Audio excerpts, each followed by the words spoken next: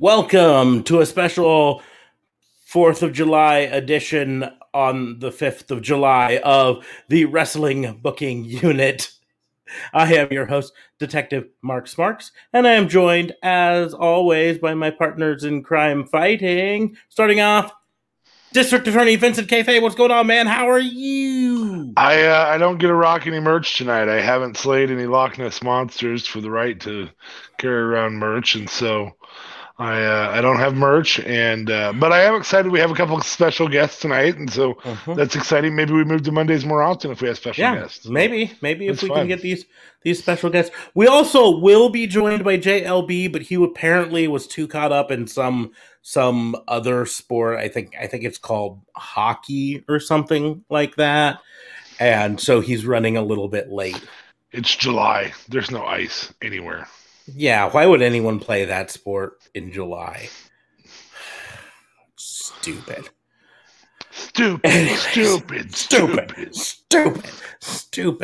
But we are the only wrestling podcast on the planet doing a special 4th of July edition on the 5th of July because I don't know. Because we were doing stuff on the 4th. Yeah, we're too busy blowing shit up. Yeah. That's what we do in America. JLB did it like on Thursday. Yeah. Because I'm sure they didn't blow too much shit up there. And if they did, they apologized. Canada. Like, oh, sorry, trash can, for blowing you up. Oh, sorry.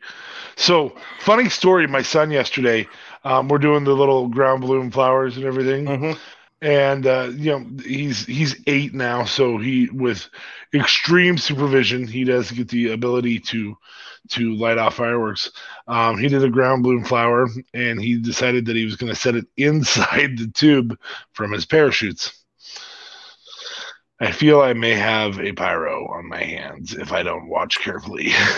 Yeah, I think all young boys that can get out of hand pretty quickly, but the problem is by the time you notice it getting out of hand, it's already out of hand. Well, I cut it off pretty hard yesterday, but yeah. So, but I got a 3-year-old. We went to go see the fireworks, one of the fireworks displays in the town here in Omaha, and I was very impressed with how well she handled it. Because at 3 years old, there's kind of two ways they can go. They can either enjoy them, or it's scary, or they can just be all in it. And she was all in it. She liked to see it, and we weren't super close, but we were still close enough that you could feel them here. So she enjoyed the crap out of it. So, hey, here we go, JLB. Yay! Yeah, recovering from that hockey game. I am indeed. Yeah. Crazy how they came back. How was your Canada Day, bud? It was good. It was all right. Didn't really do much, to be honest with you. You didn't blow shit up? No. Do you guys blow stuff up for Canada Day?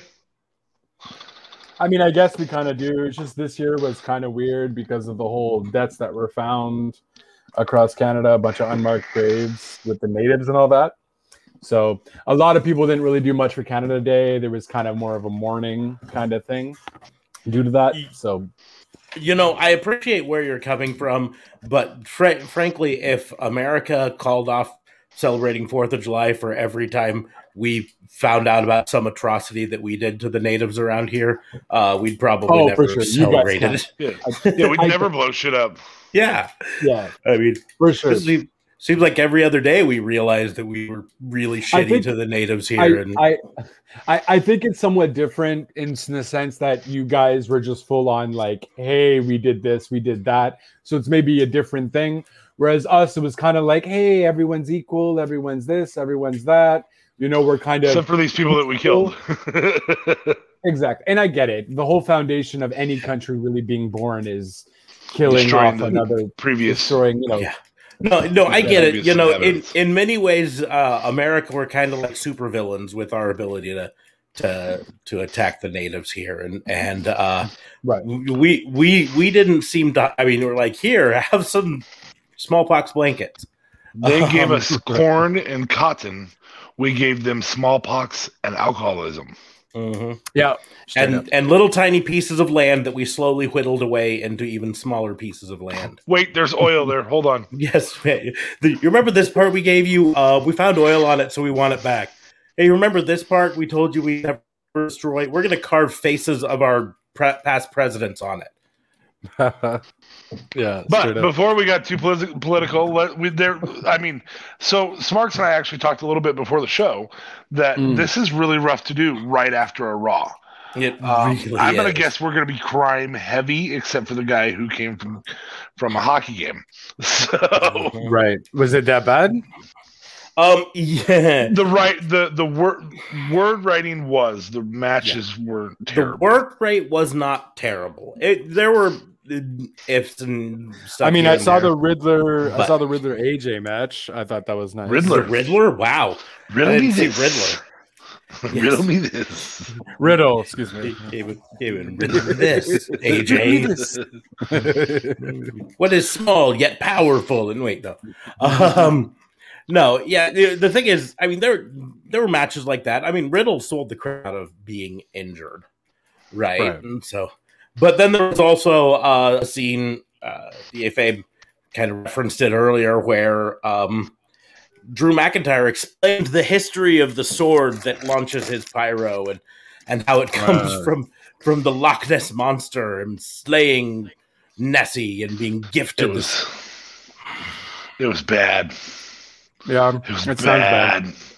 And then it wasn't Drew's delivery. It was just who wrote this garbage. Yes. Okay. And then because I'm saying Drew could probably pull it off, but it still sounds stupid. Yeah. And then I mean, yeah, it was like they had Charlotte come out to give a medical update on her thing, and then they had the crutch duel where they sword fought with crutches. And here's the deal is as a former theater nerd myself who took stage combat lessons, you should never have two people sword fight if they haven't been trained on how to stage sword fight, because it really looks dumb when they're just randomly swinging things. I mean, it looks so obvious that they're swinging to hit the other crutch rather than hitting the person. It's okay. Now we're swinging up. We're both swinging to meet up here, and then we're swinging to meet down here, and then you swing and I jump back, and then I swing and you jump back, and it looks really, really bad. So, and yeah, the whole thing was Charlotte was faking it, so Rhea came out faking an injury as well, so they could both be faking injuries. And then she took Charlotte's crutch or knocked Charlotte's crutch away, and Charlotte was faking it the whole time. Oh, geez. Right. We should tell you that both of us have booked a special guest, former wrestler for each of us. Yep. So you're gonna get the chance to meet a couple of your heroes tonight. Yes, truly, it's true. It's true. Jokes. It's true. It's true. It's true. It's damn true. I do not believe any of you. 5th of July. 5th of July, buddy. It's damn true. We were able to book. Our American heroes will be on. I don't know where you're getting at. He says, I get what you're referencing, but I am not buying this in one bit. Right. So, before we get into anything, this is the time that I always take time out to remark that Raw and Order WBU is part of the Tatnus Co podcast network. So head over to tatnusco.com, click on the link in the doobly-doo for the tatnusco.com. You can check out all the other shows on the network and give them a follow and let them know that we sent you. There's also going to be, wherever you're watching this, whether you're watching our special 5th of July live stream on YouTube or Facebook, or listening to us on a regular podcast platform, whatever, make sure to subscribe to it, click the like, share button, share it with your friends. If you're on social media is watching our live stream or the replay of it, click that like button next to it because it helps the algorithm there. Give us that thumbs up. And you can follow us on all the social media. I'm at Raw and Order WBU. We'll go over all of the social medias later. Yep, it's gonna. Yeah, there it is. Yeah, well, it's I mean, you can't see it all. We'll switch to this layout. There we go. There it is. The whole thing right there. I'm never gonna get used to this. Yeah, it goes backwards. You have to point in one direction when you want to. So you point over here. In that way. That way. Yeah. That way. Damn it. Nope, not doing it. Let's move on. But we will go ahead and move on to the actual crimes today. And I always open it up for the others to volunteer to go first if they'd like to. I'm ready to start my crime if they'd rather me go first, though. I'm going to give you an opportunity here, JLB. If you No, I think I'm good. I'm still kind of thinking. There's a lot of bullshit that happened this week. So okay. Well, then week. I will start us off. I can go if you want. Okay. Either way. Okay. So, I've been blessed and cursed at the same time to have a lot going on in life, and I hadn't been able to watch as much wrestling as I'd hoped I would. I was texted a really great article today about a really great storyline that's been told very long term. And then I watched Raw. And it was my reminder that long-term storytelling only happens in NXT for WWE. Because, again, we mentioned earlier everything from I don't know, Drew McIntyre. I mean, the Drew McIntyre storyline could last a year. And what are they doing? They have him go after the Money in the Bank. They've got Kofi going after the title, which I feel like is hey, who beat Kofi faster with Brock? I feel like that's what's coming here. And that's really going to piss me off if that's what it is. And so I my concern is now even the verbiage on promos is being written poorly. Whatever you do, if you're a WWE main roster wrestler, do not take a prop. Under any uncertain circumstances, do not take a prop, no matter what it is. I don't care if it's a gas mask or a plunger, which was Moxley's major concern why he went with gas mask versus plunger. Or right now, what I thought until tonight was a really cool prop for Drew McIntyre. I still liked the black leather jacket better, the Scottish Psychopath setup better, but I understand that they kind of want him to be a face here. Just don't take a prop, because you're going to get landed with just the dumbest promo where you either have to take a shot in the butt or you have to talk about your ancestors' battle with Nessie, and that ends up being your battle with Nessie in real life to get the Loch Ness Monster's tooth to turn into a sword. What happened to the days where our special guest could come in and do a pipe bomb and just have an incredible promo? Oh, look, it's an appearance by our first special guest. It is CM Punk. See? Get it? I knew it was going to be something stupid like that. Yeah. There's another one coming, bud. So I have a medal somewhere? No.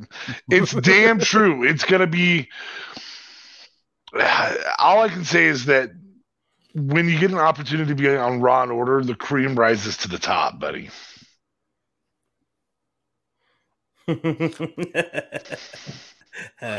All I can say.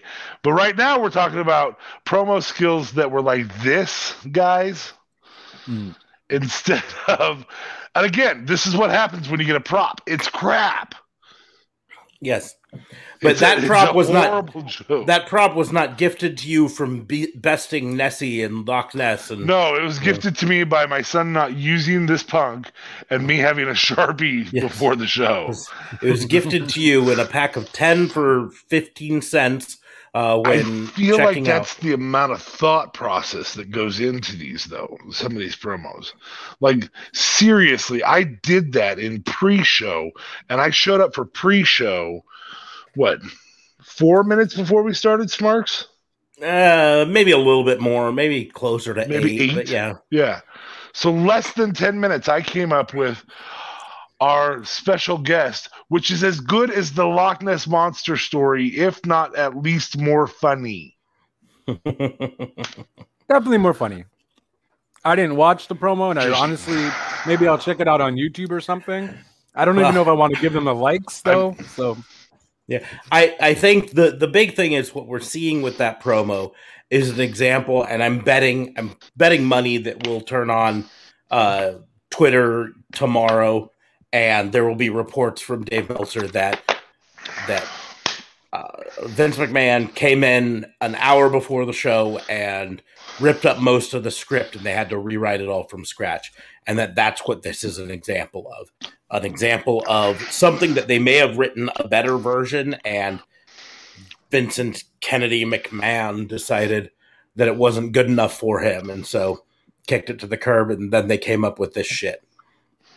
And the sad thing is, yeah, the sad thing is they're trying. The problem is they're trying to do some long-term storylines, not nearly as long-term as the one that I think you're referencing from the article, but they're trying to, because I mean this storyline they're doing with Drew McIntyre is spanning the better part of this year. He lost the belt to The Miz after Bobby Lashley came in and interfered. Well, not interfered, but came in and destroyed him after the Elimination Chamber. And he's been trying to get it back. And then he lost the final match that he could have with Bobby Lashley. So now he's going after the Money in the Bank, because that's going to be his ticket to getting another match with Bobby Lashley, or at the very least being at the head of the line for whoever finally beats Bobby Lashley. Which is not even technically great storytelling building. No, it's bad storytelling, but it's attempted long term. That's all I'm saying. I don't think it is. I don't think it is. You occasionally get a script like this. That's what happens. Occasionally, you have an episode that you put out where you talk about things like a sword, or if you want a pipe bomb, then write a pipe bomb. If you want a good promo, then let them write a good promo. Don't talk about Loch Ness Monster with your sword. Don't talk about... I mean, they had a good promo the week before with Kofi lighting up Lashley. Just lighting him up. The problem is that's not going to go anywhere. And we know it's not going to go anywhere because we know right now that Brock has either already agreed or is in talks with WWE to have that match at SummerSlam. Right. So either have better kayfabe where you're holding on to your information better, which is going to be impossible under the current circumstances, or write the shit better. Yeah. And that's kind of what I was getting at. They're trying to do some long-term storytelling. The Charlotte versus Rhea, that's happened over the course of the last 2 pay-per-views now. Really, that one's a year and a half. And it goes back all the way to last year's WrestleMania. So they have to connect the thread. But the writing of it is shitty, and that's the problem. Is they're attempting to do long-term storytelling without investing in the long-term storytelling, and that's where the problem is. And I'm sure we'll talk later about the focus of the article we talked about, because that's a good example of long-term storytelling, and whether they 100% planned it that way or not, there's every chance that they lucked into some parts of this storytelling. I doubt it, because it seems so cohesive through the entirety of that story. But there's a chance that some of it wasn't exactly planned, but happened by accident. Well, there's at least one part of it that seemingly happened by accident. COVID for sure was by accident. Well, COVID was for sure by accident, and then Brody Lee's death was by accident. Brody Lee's death, yes. So the story, long-term storytelling is the Hangman Page story in AEW. How it's been literally 2 years in the making. It's been since the start of the company. Hangman Page lost the first match for the heavyweight belt, the World Championship, to Chris Jericho. And his confidence was broken. And he started drinking. And he started having fallouts with the rest of the Elite. And, we could go through all of the steps on it. I can tell you it's the article. It's not really even so much an article. It's a recap of it that a guy on Twitter put together. And the guy's name, if you can find him, is Chris Brosnahan. So just go to Twitter and look up Chris Brosnahan. You can find it there. But he does this brilliant takedown of the whole thing, right? And it's all about him losing confidence in himself. He gets the tag team with Kenny Omega, and they're the tag team champions for a while, but they have to face off with the Young Bucks. And then FTR gets in there and uses him. Right. And they lose the tag belt, and Kenny Omega turns on him, and his whole world is shaken by this. And then there's a tournament for the number one contender for the World Championship. And the final match in that tournament was Hangman Page versus Kenny Omega. And he can't beat Kenny Omega there. And he loses there. And he's distraught. And he goes into drinking even more. And this is where they luck out a little bit. They had started this program earlier of the Dark Order trying to get Hangman Page to sign. Right. But the luck part, and I don't even want to use the word luck. Luck isn't the right word for it. But the way that unlucky. Yeah, it's unlucky, but it worked out well for the storyline was the unfortunate death of Brody Lee. Because that turned the Dark Order from heels to faces. And I even remember after the Brody Lee tribute thing, I said on this very show, they're going to have the Dark Order be faces, at least for the time being, because there's too much goodwill built up towards that. They've got Brody Lee Jr. As -1, their new air quotes leader. They've got all this. They're too much a fan favorite now. They're going to have to be faces for the time being. And because of that set up the most recent part of this story, which was the Dark Order coming out last week on Dynamite and issuing a challenge to Kenny Omega in Hangman's stead, right? For Hangman. That was really cool. Yeah. And then after, even Kenny Omega said he wouldn't like you making the challenge for him. And they go backstage and he comes and he goes after him. He's like, why did you say that for me? Well, whatever. What you think I'm afraid to do it? And they're like, you're not afraid to face Kenny Omega. You're afraid of failure, but we believe in you. And see, they couldn't do that if they were the heel team, the heel group right now. But them being a face group with him, they can be that support group for him, that family that he lost when the Elite kind of fell apart for him. And that's good long-term storytelling that lasted over 2 years now. And was well written. The biggest key is that you can easily see the common thread. Yes. We'll call it the golden thread. So anytime something's made, there's got to be that in a long-term storyline. The really good example what I think is the longest running cinematic series in history is the entirety of the Avengers series has these 4 common threads that have to go through all the shows, or at least one of them has to be in all the shows. Mm-hmm. And then they get woven together in this beautiful long-term story that some people hated the end and some people loved the end. And at the end of the day, it wrote a movie, and that's what it did. The only ones that even came close were Star Wars, and that actually took a longer timeline to build. but the common thread was always there. Mm-hmm. That golden thread was always there. I see the storyline with Rhea and Charlotte, but I'm also a podcaster who really likes women's wrestling, who thinks WWE puts out one of the best products in the world on women's wrestling, and unfortunately thinks that his best friend's mark out for AEW is the only good product in men's wrestling right now. So I see the ability. Shut up.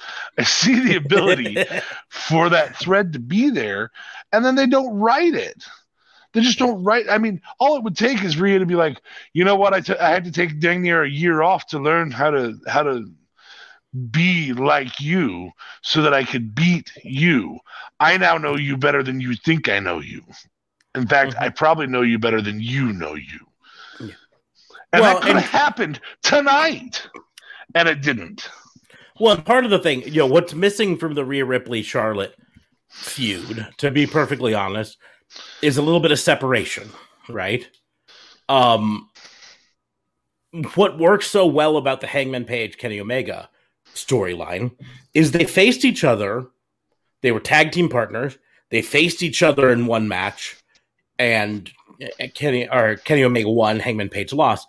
And then they haven't been facing each other. There have been hints at it. They've dropped little signs here and there, both on Being the Elite and on AEW. They've had Hangman, continue to win matches and all of this stuff, but they've kept them apart, even though they were building to this. We knew they were building to this. Yeah. We've said on this show multiple times, if you go back over the last year, we've said before that Hangman Page is probably going to be the one who beats Kenny Omega for the belt, right? Right. Ever since Kenny Omega got the belt, we're like, they're building up to Hangman Page being the one who takes it from him, right? But they hadn't had a match. The last time they faced each other in a singles match was the tournament before Kenny Omega won the belt. That's it. And they've kept them separate. You don't have to have people constantly fighting each other to sell your feud, right? And so it was messed up because it was also, they made me realize that while listening or watching that promo last week. And it was brilliantly done because I didn't need a recap from the announcers or anything like that. Because they literally did it. Well, because it existed, but what if I didn't remember from 2 years ago? I knew of it, but as the Dark Order was out and they had mentioned that, it clicked into me like, oh, because of everything that they were saying during that whole segment, it made you realize it without spoon feeding it to you. In a sense, I also want to remind you what this guy used to do.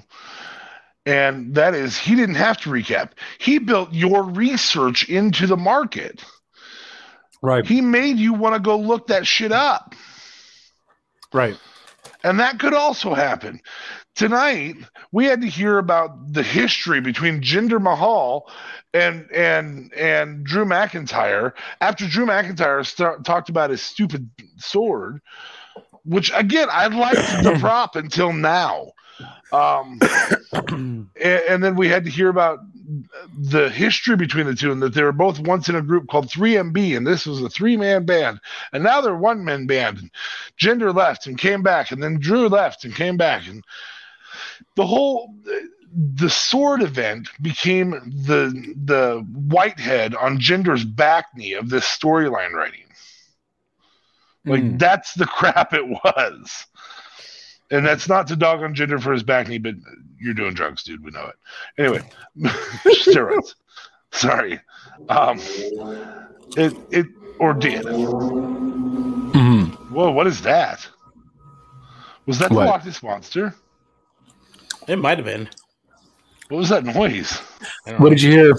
It could be a mix between, I don't know. I'm not sure. They are like, filming.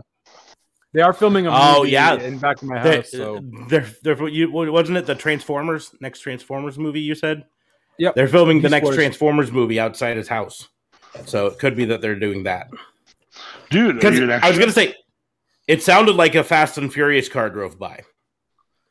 Or I mean, it could have just been some random Montrealer fucking going ape shit down the street too. Could just Fucking well be Bumblebee. Bumblebee just made an appearance on our show. Yeah, that's a third special guest for this show. Yeah. We still don't know who the other one is, but No. I was wondering. I was wondering what that was, how they were going to do that. I'm guessing we're just going to see guys with green suits on, and then they'll do the Transformers part, obviously in studio with CGI. But I was like, I wonder if they'll have a model robot or something, just to kind of. no. But yeah, my bad. Not wrestling. No, my bad. They won't. No. Just guys with green suits on. I don't even know if they'll do that. Yeah, I mean, literally, they might not have anyone there; just have people staring at. Yeah. Okay. Because anything where there's eye contact, it's always one-on-one, so they can actually draw the CGI to match the eye contact. Yeah. So sometimes for eye contact, literally they have like a tennis ball on a pole, where they just hold. Yeah, because it would have to be tennis really ball. high. It would have to be really tall for. Just hold the tennis ball up there on a pole so that someone can look at the tennis ball and see it, and it looks like they're looking at eye contact. I don't know. I'm trying to find that. Someone put up a thread today. It was a Reddit thread of just talking about Hangman Page. Someone had collected all of the Hangman Page lower thirds from his entrances over the course of this last year, and they're epic. So I'm trying to see if I can find the link to it again. Did anything happen with Alexa? She wrestled in a match. It was a 4-on-4 tag match. Okay. Because it was, or was it 3-on? No, it was 4-on-4 because it was. Trying to remember who all was. It was Eva Marie, Doudrop, and Nia Jax and Shayna Baszler versus Nikki Cross, Super Nikki. Yeah, Nikki Ash or something. Ash, yeah, what's her new name? Naomi, and This is so random. Okay, I can't remember who the third person. And Shayna, I guess. Shayna was on, of course, on the other side, with Nia Jax. So Nia Jax, Doudrop, Shayna, and Eva Marie. Maybe Eva Marie wasn't actually in the match technically. I don't remember. And Alexa Bliss on the other side. Anyways, but it was I don't know, bad. I don't even remember if Alexa really got much in on it. Okay. So it was just random. It wasn't anything crazy. Doudrop obviously didn't leave Eva yet. Yeah, it was there to set up Eva Marie taking credit for the win in the end, even though she had nothing to do with it. Doudrop looking powerful. Maybe setting up eventually a Doudrop and Nia Jax either program against each other or tag team, because they did do some tag team moves together. So maybe, I don't know. But yeah, that was basically it. It was nothing much there. You bring up a really good point though when you say Alexa, because maybe I need to reword that from that golden thread to being right now we're getting a lot of paper yarn. I don't know how else to say this in terms of these threads of these storylines they're telling.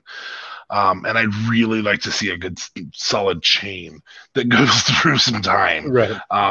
Because truthfully told, the Fiend or the Symbiote or whatever the hell they're telling with that storyline in the long run should be that, but it's kind of crumbling on a regular basis. It crumbled at Hell in the Cell. It crumbled at other places. So anyway, that's my crime, is making the thread connect the stories. They're there. Just find a way to connect them in your writing. Yeah. And that's I think, without like commentators being the one who's connected. Yeah. Like I said, so much of it is,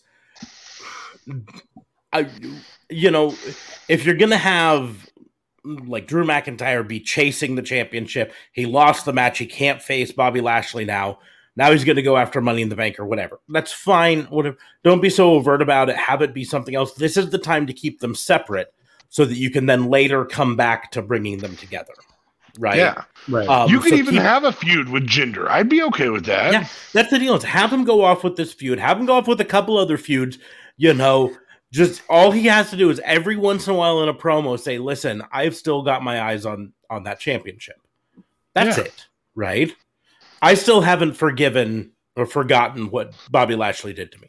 That's it. That's all you have to do. I actually have high hopes for the feud because Jinder stole the sword tonight. It's going to be stupid. It's going to be poorly written. But I have high hopes for it. But I was one of the few people who actually enjoyed Jinder's run because he was so hated as a heel and it was genuine heat. People were like, you shouldn't fucking be a champion. So... No, he was good. He just got kind of, I don't know, just stale. I don't know if I'd call him good. Yeah, I don't know if I'd call him good. But it wasn't, I don't know. Yeah. Randy Orton, you also get to forever be known as the guy who lost to Jinder for the title. Randy's fine with that. Well, who knows where Randy is? Wherever you are. Love you, bro. That I saw. Yeah, I was like, bro, he's not dead. He's not dead. He's not dead, Red Riddle. But so we're gonna go ahead and close that book and move on to the next crime. Do you want to go, JLB? You want me to go?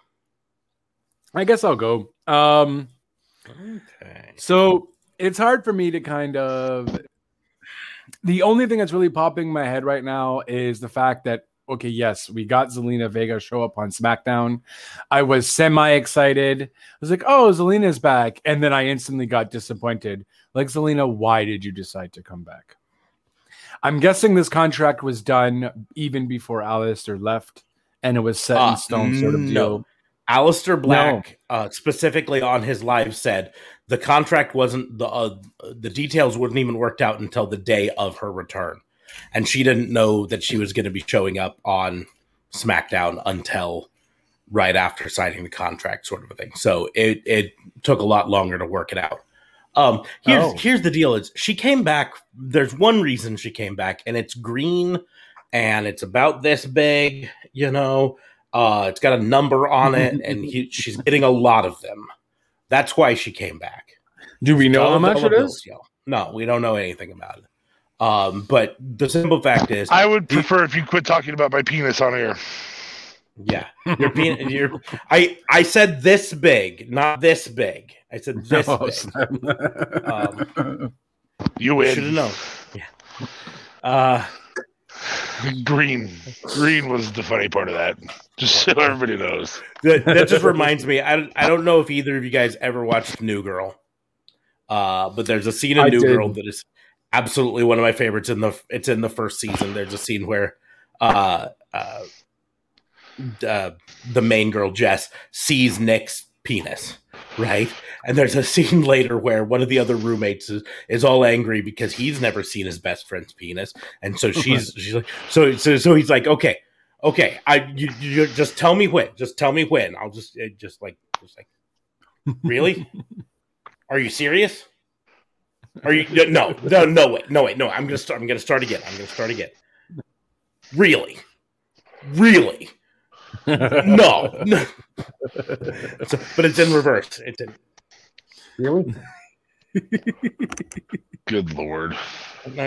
Anyways, no, yeah. From what he said, she just signed. I don't know if it was, I guess, that day or the day before, right? But it was right before that, and that's why they couldn't say anything about it because the details weren't worked out at all. That's the only way to keep things secret, apparently. Yeah, exactly. Yep. They couldn't deny it because it was talks were happening, and the simple fact is, we know for a fact that AEW went after her. So for her to go back to WWE, it's got to either be dollar bills or that they worked out. Well, championships, but even then, you think AEW didn't say you'll be women's champion at some point? Yeah. Or creative. It would be creative of some type. Yeah, creative control maybe. But the bigger thing is either that or WWE backed down and said things like, we'll let you continue to have your Twitch channel, we'll let you continue to have your OnlyFans or whatever, gave in to some of her bigger demands. That she's got an OnlyFans. She's not get too excited about it. Yeah. It is a perfectly safe for work. Wow. Yeah, but it was her way of run around when she couldn't have her Twitch channel anymore. She created an OnlyFans channel because Twitch was on the not approved list, but OnlyFans was not. So she created the OnlyFans because she could. Anyways, that's neither here nor there. Okay, sorry. But to your talking about, the biggest thing is they bring her back. It's this big surprise, and then immediately have her lose to Liv Morgan. And don't get me wrong, I love Liv Morgan. It's still ridiculous. But it's still ridiculous to have her come back with such fanfare, announce that she is the new contestant in the Money in the Bank, and then have her lose. And lose fast too. It was a short match. And she lost. And that's probably the most off-putting. Well, and what's also, maybe because she hasn't been on camera in a while or whatever, but like I felt her promo work wasn't even that great. Like you weren't that badass heel that I remember you being with Andrade. You were kind of more, I mean, unless she just plays it into more of a blonde heel, if you will, like a very dumb blonde heel. Or Carmella-esque, I guess. Yeah. I mean, whatever. You know what I mean. I think that's at JLB 420. Real Talk Radio is the brand. Yeah. Just cancel me already, I guess. Whatever. You know what I'm going to go so far as to say I think it more has to do with we've never seen her promoting herself in WWE. True. She was always a manager for someone else. And so she was always living off promoting that person's whatever. And while, yes, she did in Impact Wrestling before she came to, back when it was called TNA, but before she came to WWE, gave some of her own promos. It was a totally different character than she had. So this is the first Zelina Vega being her own spokesperson that we've seen. As an AEW mark, I'll be the first to admit that. I'm sad that she didn't come to AEW. However, I'm happy she went someplace we're going to be seeing her. Here's hoping that they treat her right and keep her in the spotlight. It's just really puzzling to have her lose so quickly. Like, the problem is if you don't build her legitimately, she can't build other people legitimately. Mm-hmm. That's it. Yeah, I mean, you have to have them all build each other. Yeah. And how are we supposed to expect her to be this dominant force in the Money in the Bank when she comes and loses to Liv Morgan in her first thing back? That's fine. Quickly, not losing, not just losing, but losing quickly. Yeah. On a positive side. Okay, sorry. Go ahead. No. Well, so what we miss out on is things like the I lost, but I lost by the skin of my teeth, or I was winning and not surprise roll up, but surprise finisher happens, or something along those lines. Those types of things really help build lots of people. The problem in the women's WWE right now, not women's in NXT, but women's WWE, is that the problem with women's NXT is they keep bastardizing it for women's WWE. The problem with women's WWE is that they bring them on, they fire them, or they don't properly build them. I mean, Rhea Ripley, we talked about it when she came back, didn't get a proper build, and then they put the title on her. Charlotte has had a proper build. That's why Charlotte is Charlotte. And probably as unenjoyable as she's ever been right now, which I hate saying because she's such a consummate performer. Bayley is really well built right now, and they're not going to put a title on her because the only other person that's well built on her same product line is the champion. Mm-hmm. Right. Until they bring Sasha- Scarlett and Shotzi up from NXT and throw them in SmackDown. Oh, okay. And they're going to bury their asses too. Yeah. Or Tegan. So- Tegan Knox had a dark match, apparently, on Raw. Yeah. I'm just happy she'll to make hear it- Tegan she'll Knox make is it wrestling till- again. Yeah, she'll make Yeah. it till another injury. Yeah. Oh, Jesus. She's going for a record number of ACL tears. I don't know what the record is, but she's going. The woman has torn her ACL more than the ACL she has. Mm-hmm. Yep. I love Tegan Knox, and I love Tegan Knox. I think she's fantastic. But her shiniest wizard is very enjoyable to see. She sends that wizard 4 foot past the person's face, or past the person's head. Sorry. Yeah. It is fantastic. And on top of it, she's got a ton of charisma. The problem is, if she's tearing her ACL so often, she needs to work on something with her delivery, something with her style is putting her ACL at risk, right? Yes. And she needs to work on changing it so that it doesn't continue to put it at risk. The fact that she's gone through 3 of those ACLs makes me skeptical that she's putting in the work to change that, whatever it is. Right. Needs to be changed. Definitely not learning from her mistakes. Absolutely. And again, that's not dogging on her by any means. It's not. No. She's a great performer. But that's the deal. Like I said, I heard that they were doing dark matches for Scarlett Bordeaux, for Shotzi Blackheart, as for Tegan Knox, with the intention of bringing them all up. If they're anything like the dark match that Karrion Kross did, it'll end up on Main Event this weekend. Right. And then we'll get to watch it and say, what the fuck are you doing? Were you talking about that or what he was doing? Well, a little bit of both. But did you get to watch the Main Event entrance for Karrion Kross? I did. I watched it on YouTube. That was very boring and dull. I'm like, bro, you really need that smoke and your it looked ballet like Wish.com Karrion Kross. It's like, you ordered it from Wish.com and here it showed up. Because he comes in and he, no Scarlett Bordeaux because they're going to separate them, which is fine. Scarlett Bordeaux is a talented enough wrestler on her own that she can do that. But you can have them together, and still you 100% have them be talented. Exactly. She can even do the same entrance for her. But no, her running around and doing her thing. No smoke. No extra lights, flashy lights, and all that stuff.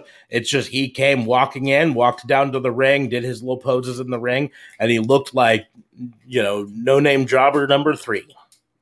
I feel like his promo skills aren't that great, though, right? And I think that's maybe one of you shut your damn mouth. I love his promo skills. I've loved his promo skills since his Impact Wrestling. Yeah, days. this is the second time you said that very, very wrong statement. Yeah.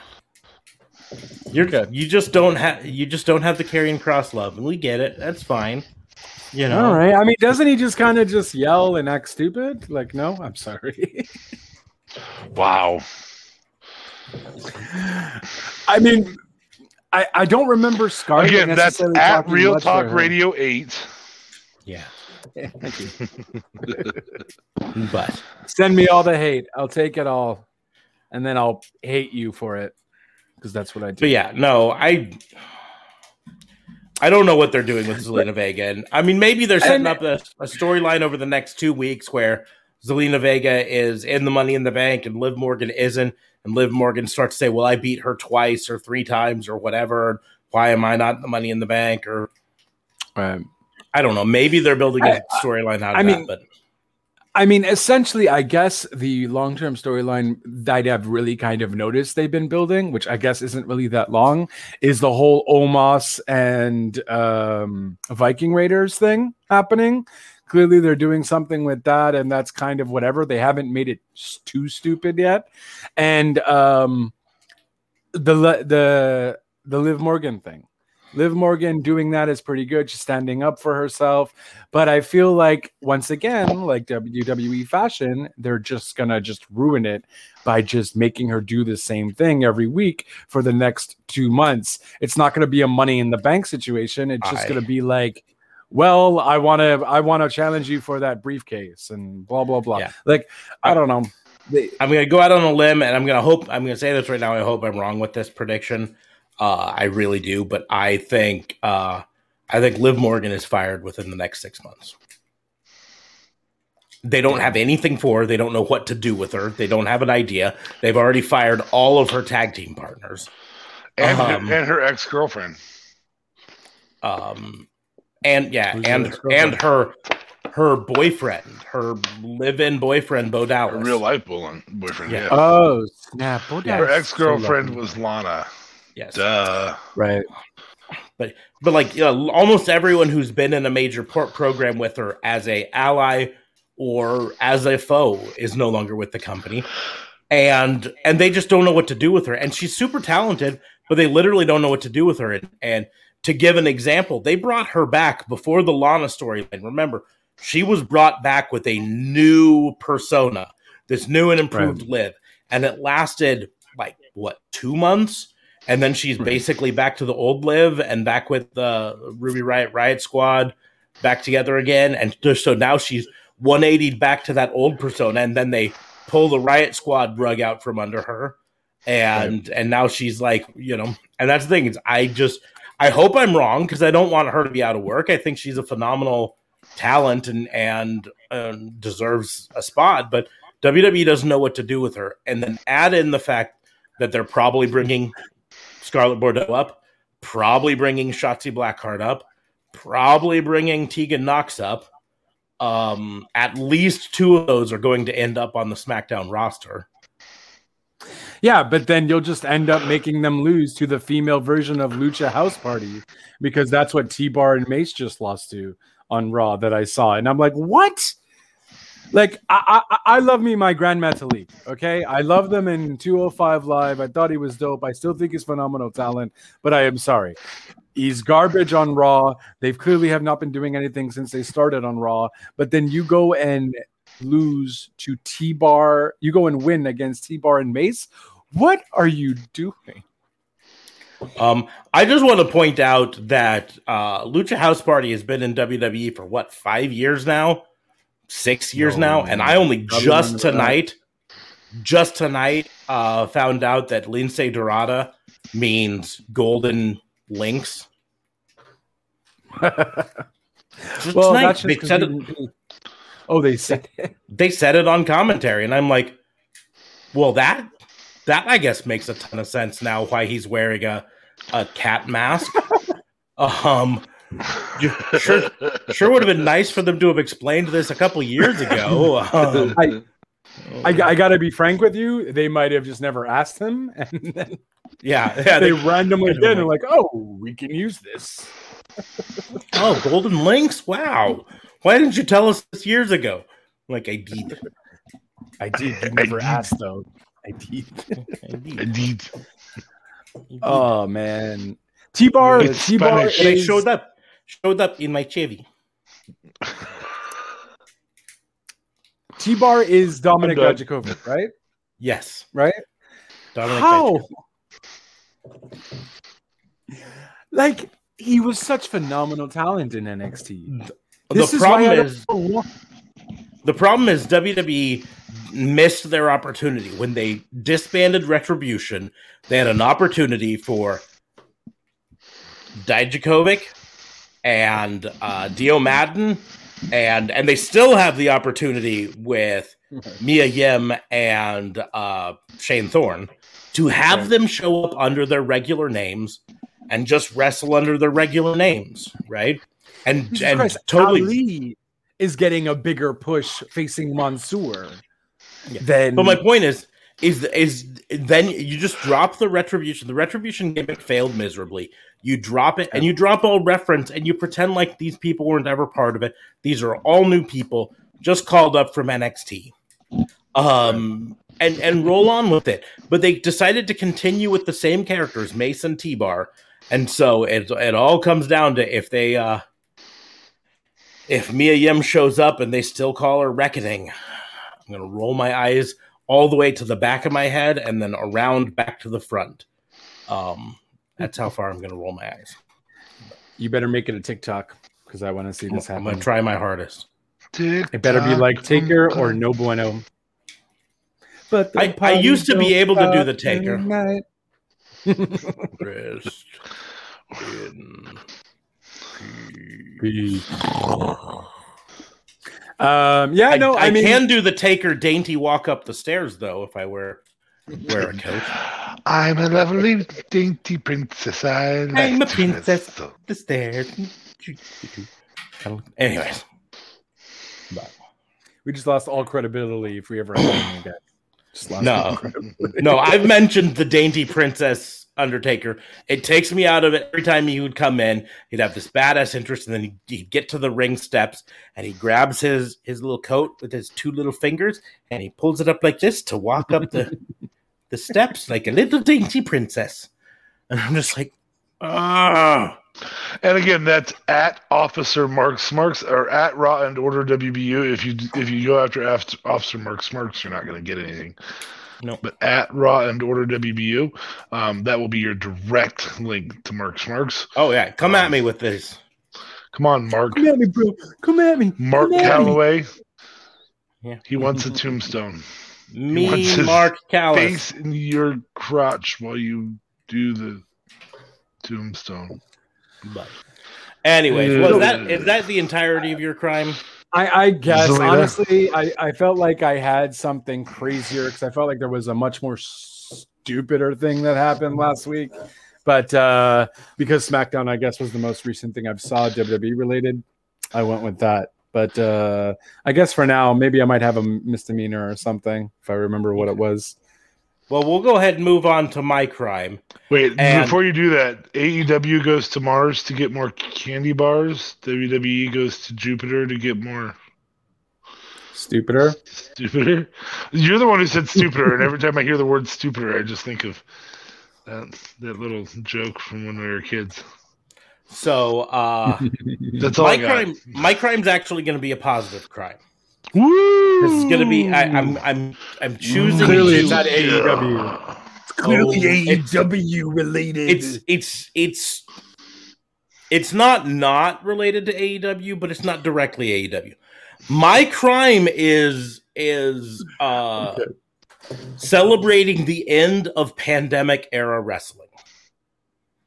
Okay. Today's Raw is the last Raw to take place in the Thunderdome. Oh snap! Okay. From now on, they're going to be with live crowds back on tour again.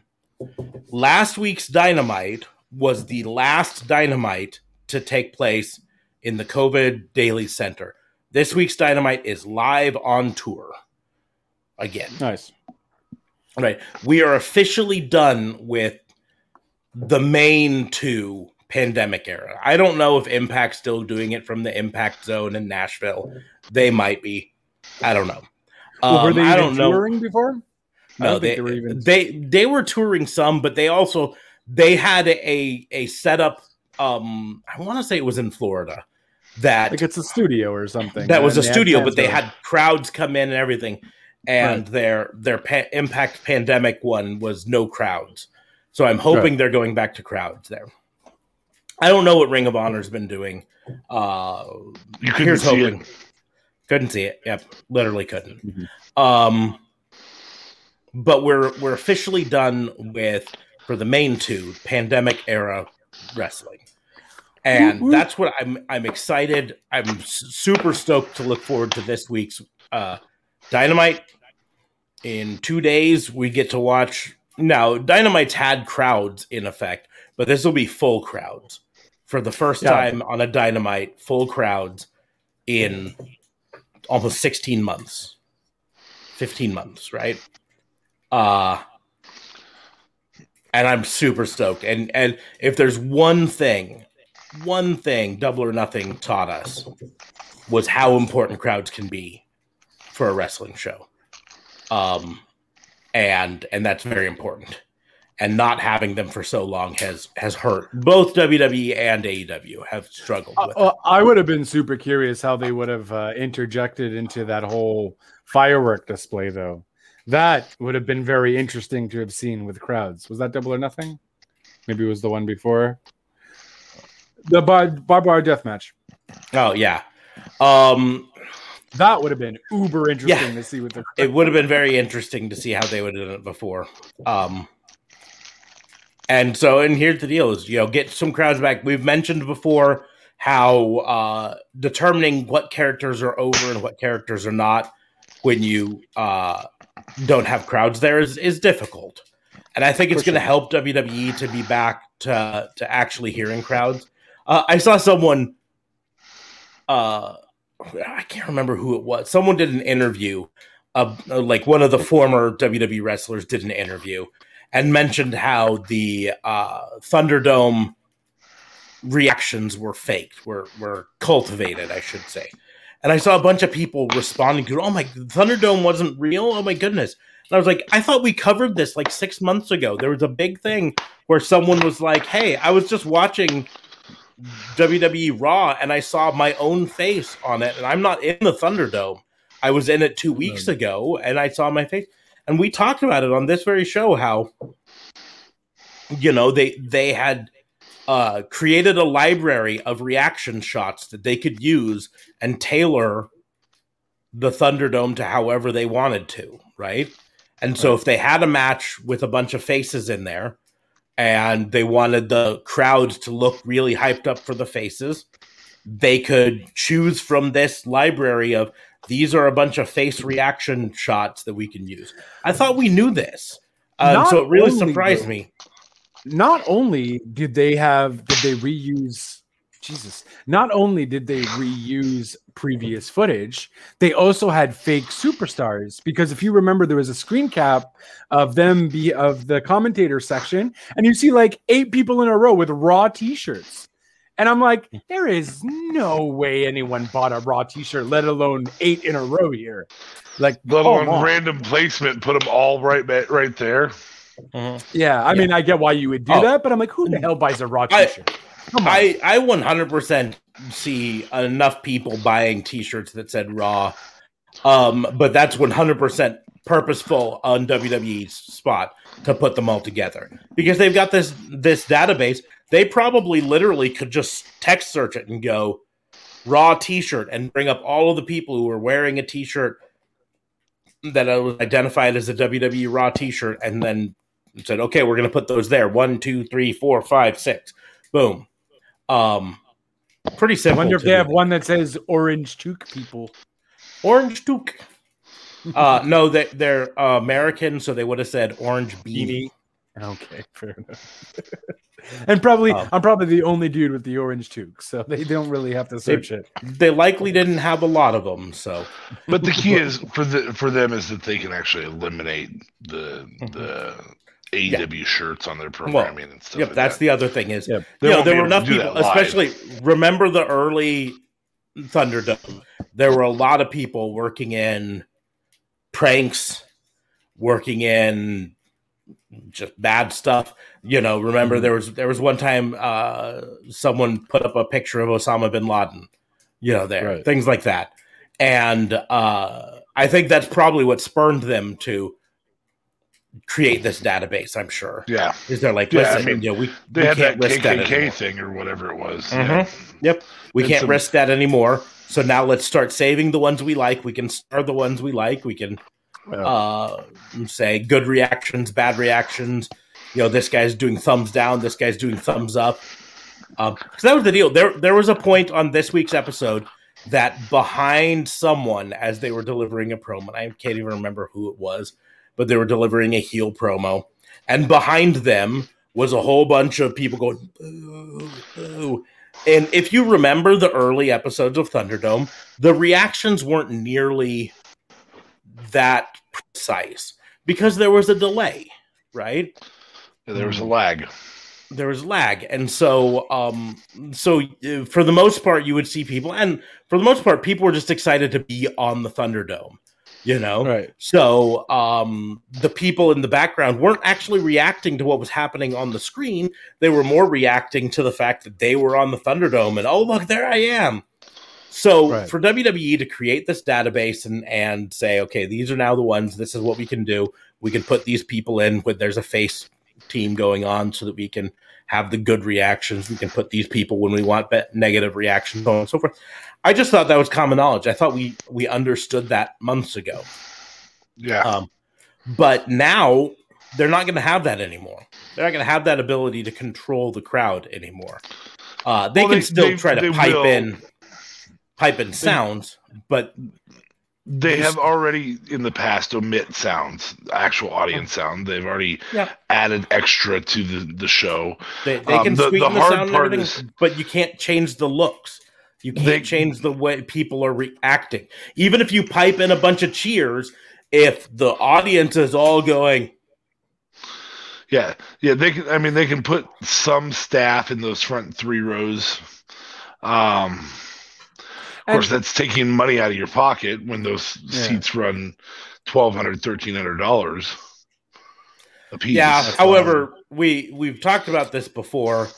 And I feel like I've said that a ton of times in this episode. We've talked about this before. WWE's profits and losses are not based on live attendance anymore. No. They're based entirely on ratings. Ratings and network sales and pay-per-view sales, right? That's all it is. And so they don't mind losing a couple $1,000s in seat revenue if their contracts are still generating billions of dollars in Saudi Arabia. Or whatever. So, but I'm just excited. The end of the pandemic era, we're going to start to see regularly, not just at special event pay-per-views or whatever, but every week again on every show, regularly, live crowds. In the audience there, live crowds. That will mean, however, that one negative to this is WWE seems to having had the Thunderdome for what? 10 months? They didn't have it at the beginning. It took them a while to figure out the Thunderdome. But we'll say 10 months of Thunderdome behind their belt. It took them until the last 3 weeks to realize, hey, we can take advantage of the fact that there's not actual people in that front row and, hide wrestlers in that front row so they can just pop up a la the Viking Raiders today. Hey, we can put a special crash pad behind that barricade so that Ricochet can diving crossbody block John Morrison off of the thing, but it still be safe. They did that last week. And they just figured it out, and now they're not going to be able to do that anymore because there will be actual people there to see the crash pad. Way to mention my misdemeanor, bud. You're welcome. Yeah, it's been exciting. It's been exciting. The anticipation for live has been through the roof. Smarks and I have yet to decide if we're going to go to Kansas City and watch it. It's going to be tough to get the time off, I think, for both of us. But the tough thing is Kansas City's just far enough away that you basically if it was. Yeah, you have to have a hotel. You have to stay overnight. So you have to have the next day off from work. Wait a minute. Yeah, we can do just one hotel. Doesn't even need to be 2 beds. Yeah, I mean, as long as it's got a pull-out sofa. Yeah. Or one of you pulls out. Well, it was innuendo. Yeah, it went from innuendo to just man, it's dirty. Oh, you guys are gonna have sex and remove your penises from each other. My bad. Smarks is married, and I was. So it's just far enough away because from either of us, if we were to just drive directly to Kansas City, it's a solid 5 hours or so. All I'm saying is if we're taking vacation time to do it, we're going to go to Denver because that one's close. That one's just as far, and it's a little farther for you, but a little farther for me. Definitely better vacation destination than Kansas City. Yeah. Definitely. And so, we're like, And there's part of me, because remember, there was a Raw/SmackDown scheduled for here in Omaha right before the pandemic. That we just started. waiting for. Yeah, And there's part of me that's like, they're probably going to bring that one, like reschedule that one at some point, right? Yeah. But again, I say Raw/SmackDown because originally it was a SmackDown. Yeah. And then it was a Raw. It got postponed to a Raw reschedule, and then it got canceled eventually. So who knows? But I find it odd that JLB had to leave the podcast right after we talked about us doing dirty things in a hotel room together. Yeah, he's like, I can't take this. They're not including me.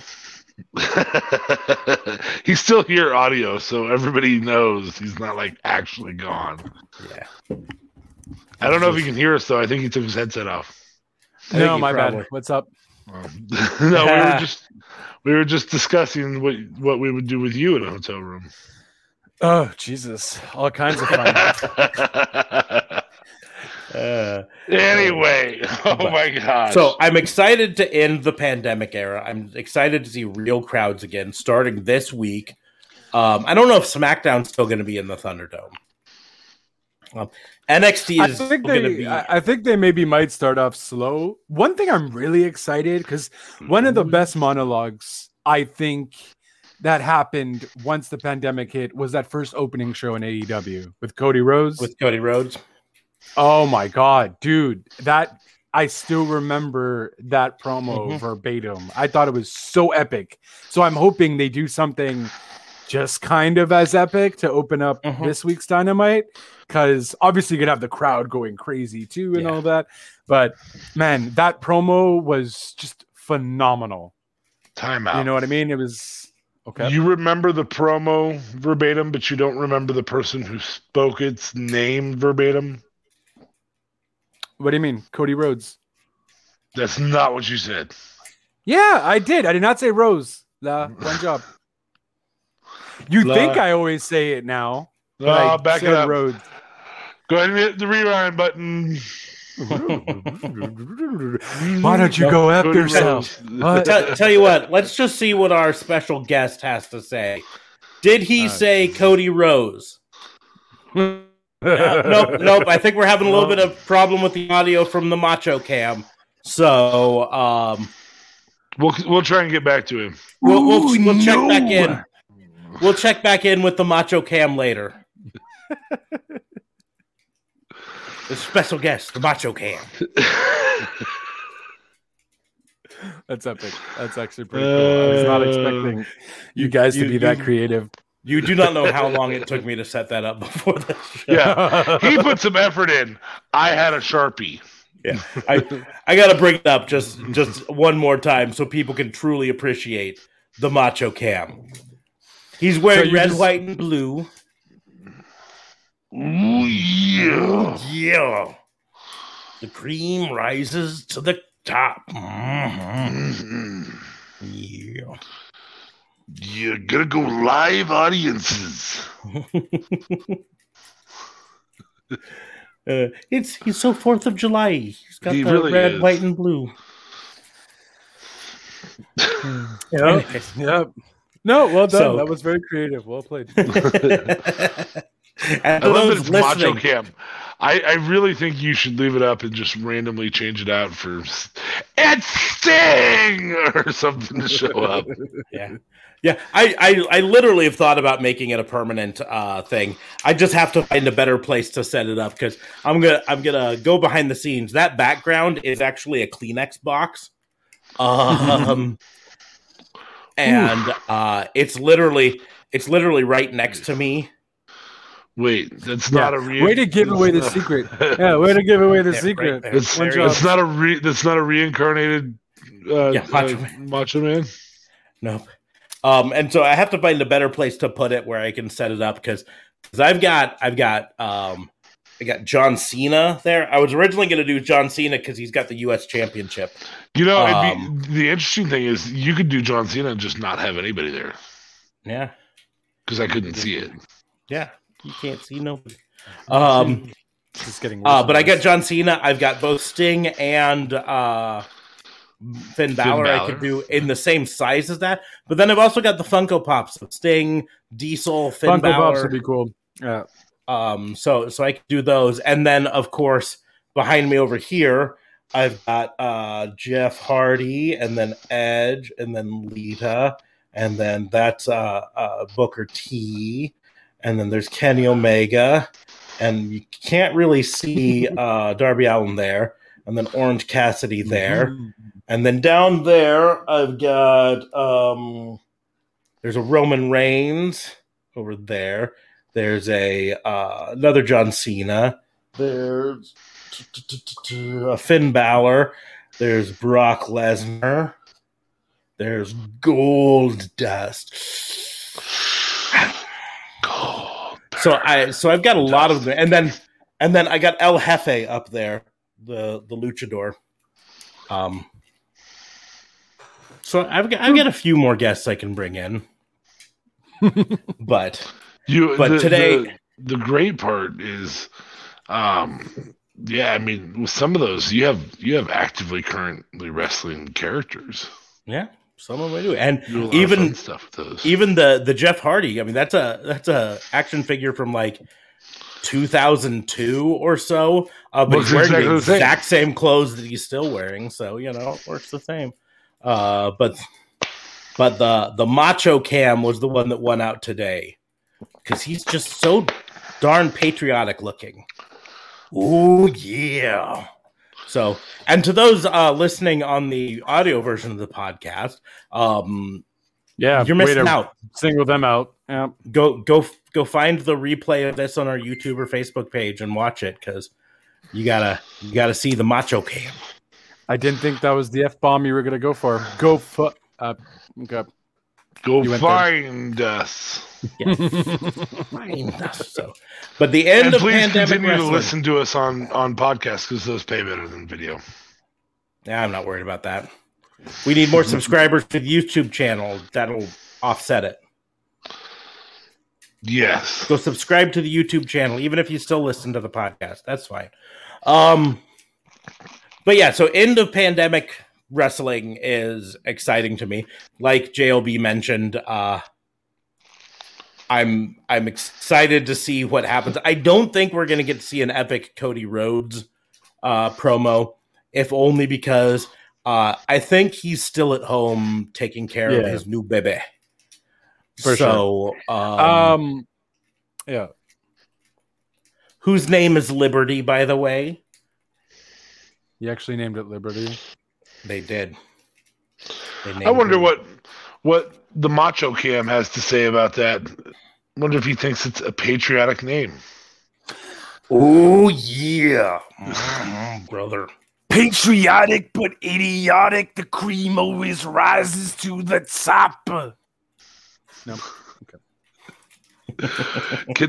Can we get Scott Steiner on here? I don't have a Scott Steiner one. I might have to buy you one. I might have to buy you one. Steiner There's a Funko Pop. There's a Do they even have a Scott Steiner Funko Pop? I don't know if they do, but there's a store not too far from here in downtown Omaha that sells mystery boxes of WWE action figures. That's how I got the Booker T and the Brock Lesnar. So I might go down there and buy a couple more mystery boxes, see what I get. I feel like Booker T can only come on this podcast 5 times. 5 times. 5 times. 5 times. 5 times. 5 times. 5 times. Oh my God! They have an Exorcist Funko Pop. That's awesome. No Scott Steiner though. No Scott Steiner. Doesn't surprise me. Nope, I'll just have to find a Scott Steiner action figure or something. They have a Bill Nye Funko Pop. That's awesome. Bill Nye, the science guy. Bill. Anyways, end of pandemic wrestling. That's what we were talking about. That was my crime. I'm excited for the end of pandemic era wrestling and back to the good old days. And maybe we'll get some better writing because I feel like our wrestlers are better than they used to be. I feel like with fan reactions, maybe Vince will listen. Maybe. That's my hope. Is Yeah. Maybe. I mean, is that it's the more reaction? positive for WWE. It's more positive for WWE, if anything, because it would help them realize, oh crap, we want to sell. Now, I know they don't necessarily care about selling tickets, and maybe that's why also too they might not give a crap. But at the end of the day, if you realize fans aren't coming and willing to pay 60, 70, 80, 90, $100, that means your stuff is crap. There people aren't going to spend their hard-earned money. Right now, people don't give a crap because they're not paying anything. They have the network and they're watching, but those YouTube fans aren't going to be there to help you out if you want to sell any kind of tickets. Because I'm sure as hell the fans would have booed the crap out of that Shayna Lily segment on Raw, and it wouldn't have got as big as it did. Yeah, that's where I'm relatively certain that the end of the pandemic era is going to feature some improvements in the writing, just because they'll start to know the reactions, and it's going to be really hard for Vince to overlook live reactions as much. Like right now, he comes in, he says, nope, I don't want you to do that, rewrite this, and everything. That's how Tamina got a championship, was due to the live reactions of the fans going crazy on Tamina at WrestleMania. And then they give her the championship with what was it, Natalya? They give her the championship with Natalya, and voila. Okay, it's nothing like a crazy big thing, because I think you put anyone in with Natalya, you're doomed. But at least Tamina had gotten something, at least some kind of recognition, and that was due to the fans. The fans really were on her side, and they realized, hey, let's do something with this. So hopefully, going forward, this starts happening. A Tamina effect starts happening with better storylines and so on and so forth, because it's gotta only improve. Like, I'm trying to remember what WWE was like before the pandemic, and I don't know if it was this bad. It's definitely gotten worse. Yes, it definitely. Okay. But here's the deal: I remember 2019. This podcast had a whole series of episodes where we talked about how WWE was as bad as it's been in forever. Even before we started doing this podcast, D.A. Fabe and I had ongoing talk. I think we even talked about this a week or two ago. Ongoing talk about which we would prefer to watch: 2000 era WCW or 1999 era WWE. And we really couldn't say for certain WWE, right? But it's gotten worse since then, and that's part of the problem. But like, again, I think a lot of it is that Vince just doesn't know what the fans want. Never has really known. He's relied so much on fan reaction to understand it. And without having fans there to react, he doesn't know. And, you could talk about fans' reaction on Twitter or Facebook or YouTube all you want, but in the end, Vince doesn't watch those. Right. Vince doesn't go on YouTube and see, oh, this video with Alexa Bliss got X number of views. People must like Alexa Bliss. Well, I mean, he gets told that, though. He gets told it, but it's one thing to be told something. It's another thing to witness it, right? When you're sitting in gorilla position, you can't ignore the reaction of the crowds, but you can ignore what people say is happening online, you know? So, but I'm just excited. I'm excited so much for Wednesday night. I think NXT is going to, at least for the time being, continue to be at the Capitol Wrestling Center. So that's going to be, but they've had crowds not have to there. wear masks anymore then? There was never nationwide mask mandates. Each state would do some. I'm pretty sure almost every state now has lifted any mask mandates that they had. Oh, really? But some regions have continued. Like, the state of Nebraska lifted their mask mandate like 4 months ago, but the city that I lived in continued it until last month. So, so some places have kept the mask mandate longer, but there was never a nationwide mask mandate. So, yeah. But Damn. And I'm only getting my second vaccination technically in 3 weeks. And I think we're still going to have to wear masks for a hot minute, though. So, but you guys have been ahead of the game for a while. So we did better on initial vaccination than a lot of other places. We've slowed down significantly. A lot. Because I want to say it was like 3 weeks ago we hit 50% of eligible adults had gotten vaccinated, and in the 3 weeks since then, we've only risen to like 55 or maybe 60%. To the top. And experts say we probably, to get full herd immunity, need to be in that 70 to 90 range. So we've still got a ways to go before. But, I mean, we're doing better than we were doing. And frankly, most of the governors said 50% was enough for them. So let's get open. I'm old and fat. I've been vaccinated for a while. I may have been vaccinated. Sure, you're doing the testing. Yeah, I'm in one of the COVID trials, so I might have been vaccinated. I might not. So then, I don't get to know. What if you weren't? Then you'll just eventually get vaccinated. If you when the trial is over, the people who weren't vaccinated will immediately be vaccinated. Or offered the vaccine. But you got another 6 months on that, don't you? It depends. I actually suspect, because I go in for my next visit on it on the 19th, and I kind of suspect that they might be winding it down, because I was going weekly at the beginning, and then every other week for a while, and then once a month, and then now it's been 3 months since my last visit.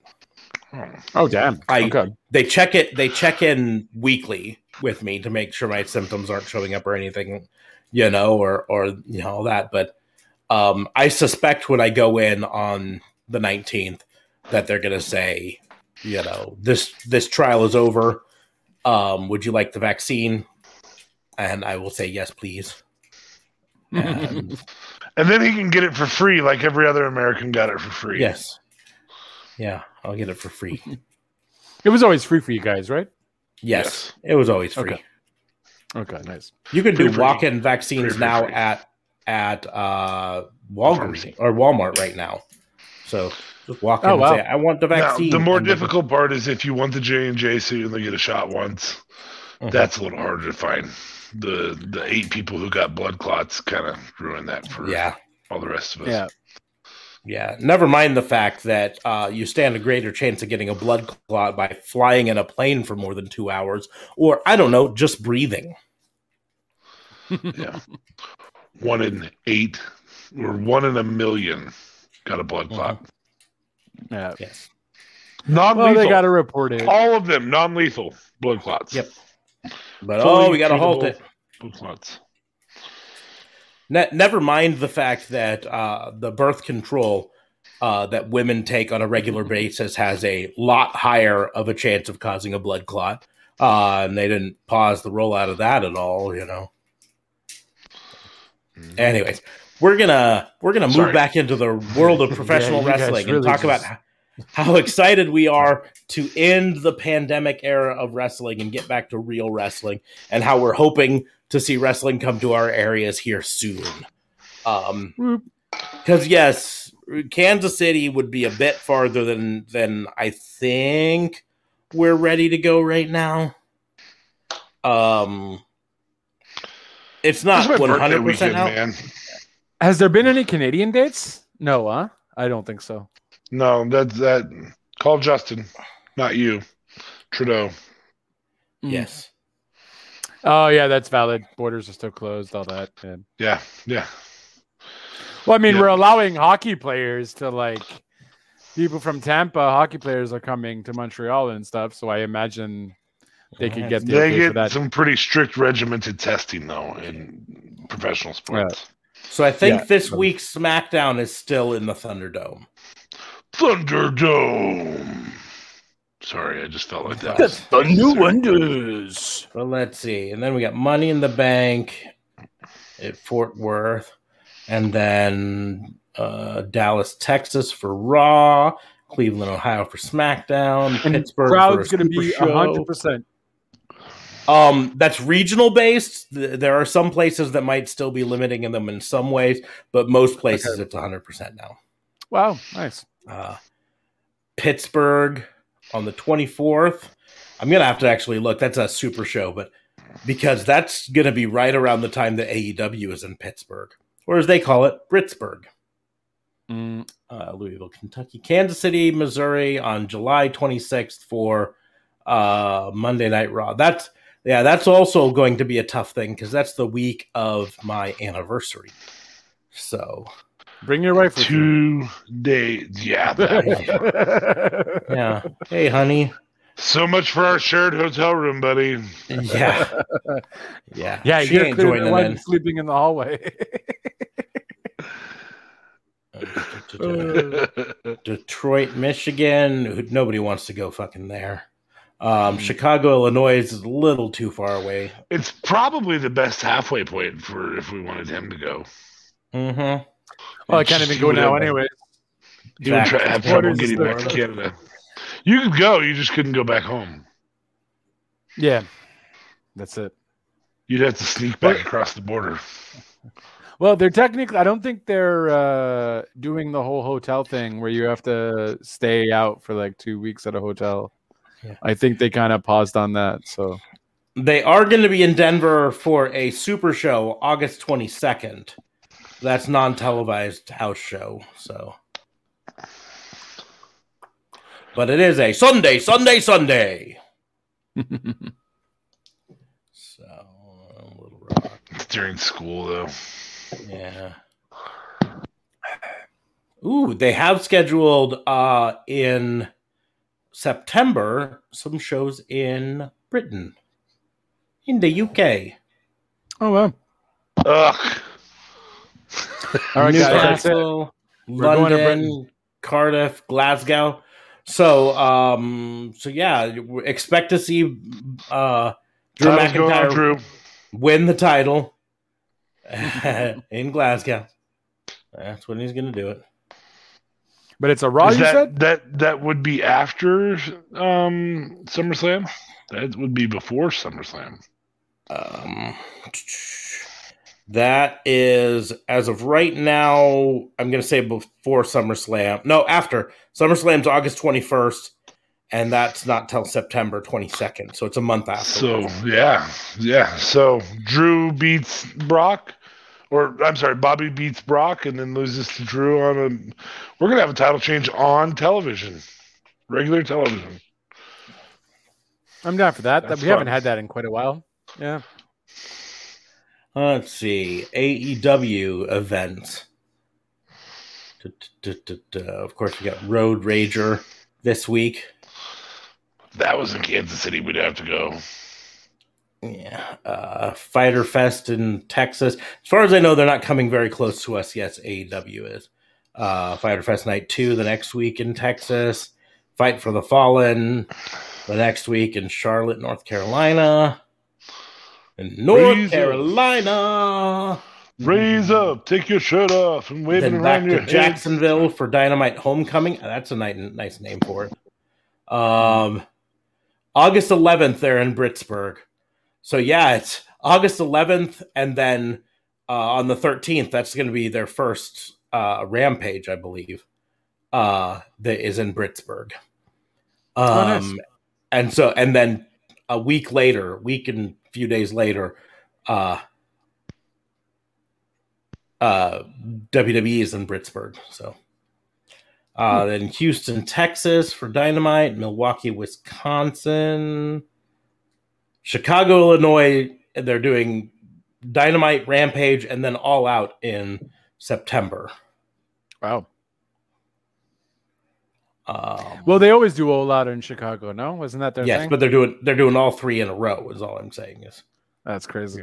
Then Newark, New Jersey. No one wants to go to Newark, New Jersey. And then Queens, New York. Nice. At Arthur Ashe Stadium. They're calling that Dynamite Grand Slam. Then Rochester, New York. Then Philadelphia, PA. Boston, Massachusetts, St. Louis, Missouri. That's closer, but still not close. And that's for a Dynamite, as well as Full Gear. Oh. I feel like Dallas might be closer than St. Louis. And then Dynamite in New Orleans. And Lakefront Arena, I saw a WCW show there back in 2001 when they were shitty. I don't even think it was a Nitro or anything like that. I think it was just a house show, but it was still. Anyways, I'm just excited for pandemic era to be over. So we're gonna go ahead and move on to misdemeanors. Who's got a misdemeanor? Because I've got one to start off with, and that's Go ahead. Damn it, JR. You're the reason we can't have nice things. No, I'm still gonna be it. I don't care. He took credit for it. He brought it up and all this stuff, but we've said before that I still believe I understand. I get what JR's done. I give him credit for what he's done over his career, but I think his on-camera days are through. I think he is better off camera now. And to close out, and part of why I bring this up is, and it's just a misdemeanor. I'm going to point that out. I'm not putting all the weight on this, but part of why I put so much onto it is the timing of it. He didn't just make a mistake at one point and say, in the middle of saying, "Oh, welcome back to WWE Dynamite" or whatever. It was at the end of the show. They just did this long emotional package talking about the last 15 months in WWE or in AEW and in the COVID era. That's my point. Yeah, that's Guilty. my point. But they just did that whole time on that, and then they come down and he just says it afterward. Like he even said AEW, go to AEWTix.com to get your tickets to AEW show. And then he goes, I tell you what, there's nothing in the world like being live at a WWE Dynamite. and I'm just like, damn it. It was literally the last thing we heard. There's literally nothing in the world like a live WWE Dynamite. There's nothing at all in the world. Any WWE show or AEW show will never be like a live WWE Dynamite. Nothing at all. Nothing. So that's where I'm just like, that's why it's just a misdemeanor, but it's just so bad. By the way, guys, I do have a little bit of breaking news, if anything. Do any of you guys know where Terry Funk is now? I'm assuming you're going to tell us. Yeah, he's apparently in assisted living and suffering with dementia. Yeah. Well, that does not surprise me in the least. I mean, it doesn't surprise me, but I always still felt like, I don't know, because we've always seen him come back from it and whatever. But damn, it just kind of not surprising, but still a shocker for some reason. I'm going to say something really profound, but everyone always comes back from things until they don't. Yeah, that's valid. It's kind of like it was the first place I looked. Mm-hmm. Why in the hell did you keep looking? Yeah. I had the glory this week of my sister sent me a text message that said, "Can I ask you a question?" And if any of you are George Carlin fans, you know my response. Because I said, well, you didn't give me much of a choice there, did you? You say, yes, you already did. Well, no, I said you could ask one question, and you did. So that's it. That's the whole thing. You asked it. But that's valid. Anyway, that's but look, really my only misdemeanor. I get you're giving the guy a misdemeanor, but I mean, there's some people just really ragging on him. Like, listen, the guy isn't going to stop. Okay, people do make mistakes. Just because he's much older now and he's maybe not so in depth into the AEW product like he was back in the day with the WWE product. I don't think this guy has any kind of screw loose. He has any screws loose in his head or Screws so on loose. and so There you forth. Yeah. You know what I mean? I think people are giving him a little bit too much slack. Stuff like that happened just because he's a legend. You're gonna go, oh, how come you did that? How come you should just not do it anymore? The guy, again, it's all about the timing. If it had just slipped out at some point else in the show, yeah, but shit happens. What are you gonna do? it was the last thing you heard It happens on the show.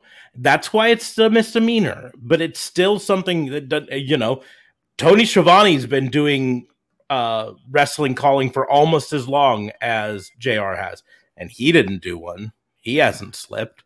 Schiavone, I feel, is also younger. Oh my God! Please, God, let Tony Schiavone say WCW Dynamite sometime in the future. Here's the deal. If he does it, especially if he does it this week, if he does it, it's 100% on purpose. At a joke, yes. Yes. And that's a different thing altogether. But that's my point. It's the Crow. Yeah. It's timing, and B, it's about, like I've said before, I don't think JR brings much to the table just in general. And by doing this, he's opening AEW up to additional criticism that it doesn't need right now. That's the reason it warrants a misdemeanor. It's not that he's a legend and he should know better. It's the fact that here's the deal. He is officially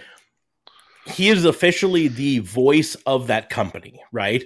And to give an example, I am the voice of the company that I work for, right? When someone calls that phone number and I answer, I am the voice for that company. If I answered and said the name of a competing company, I would not keep my job for long, even if I just did it once or twice, right?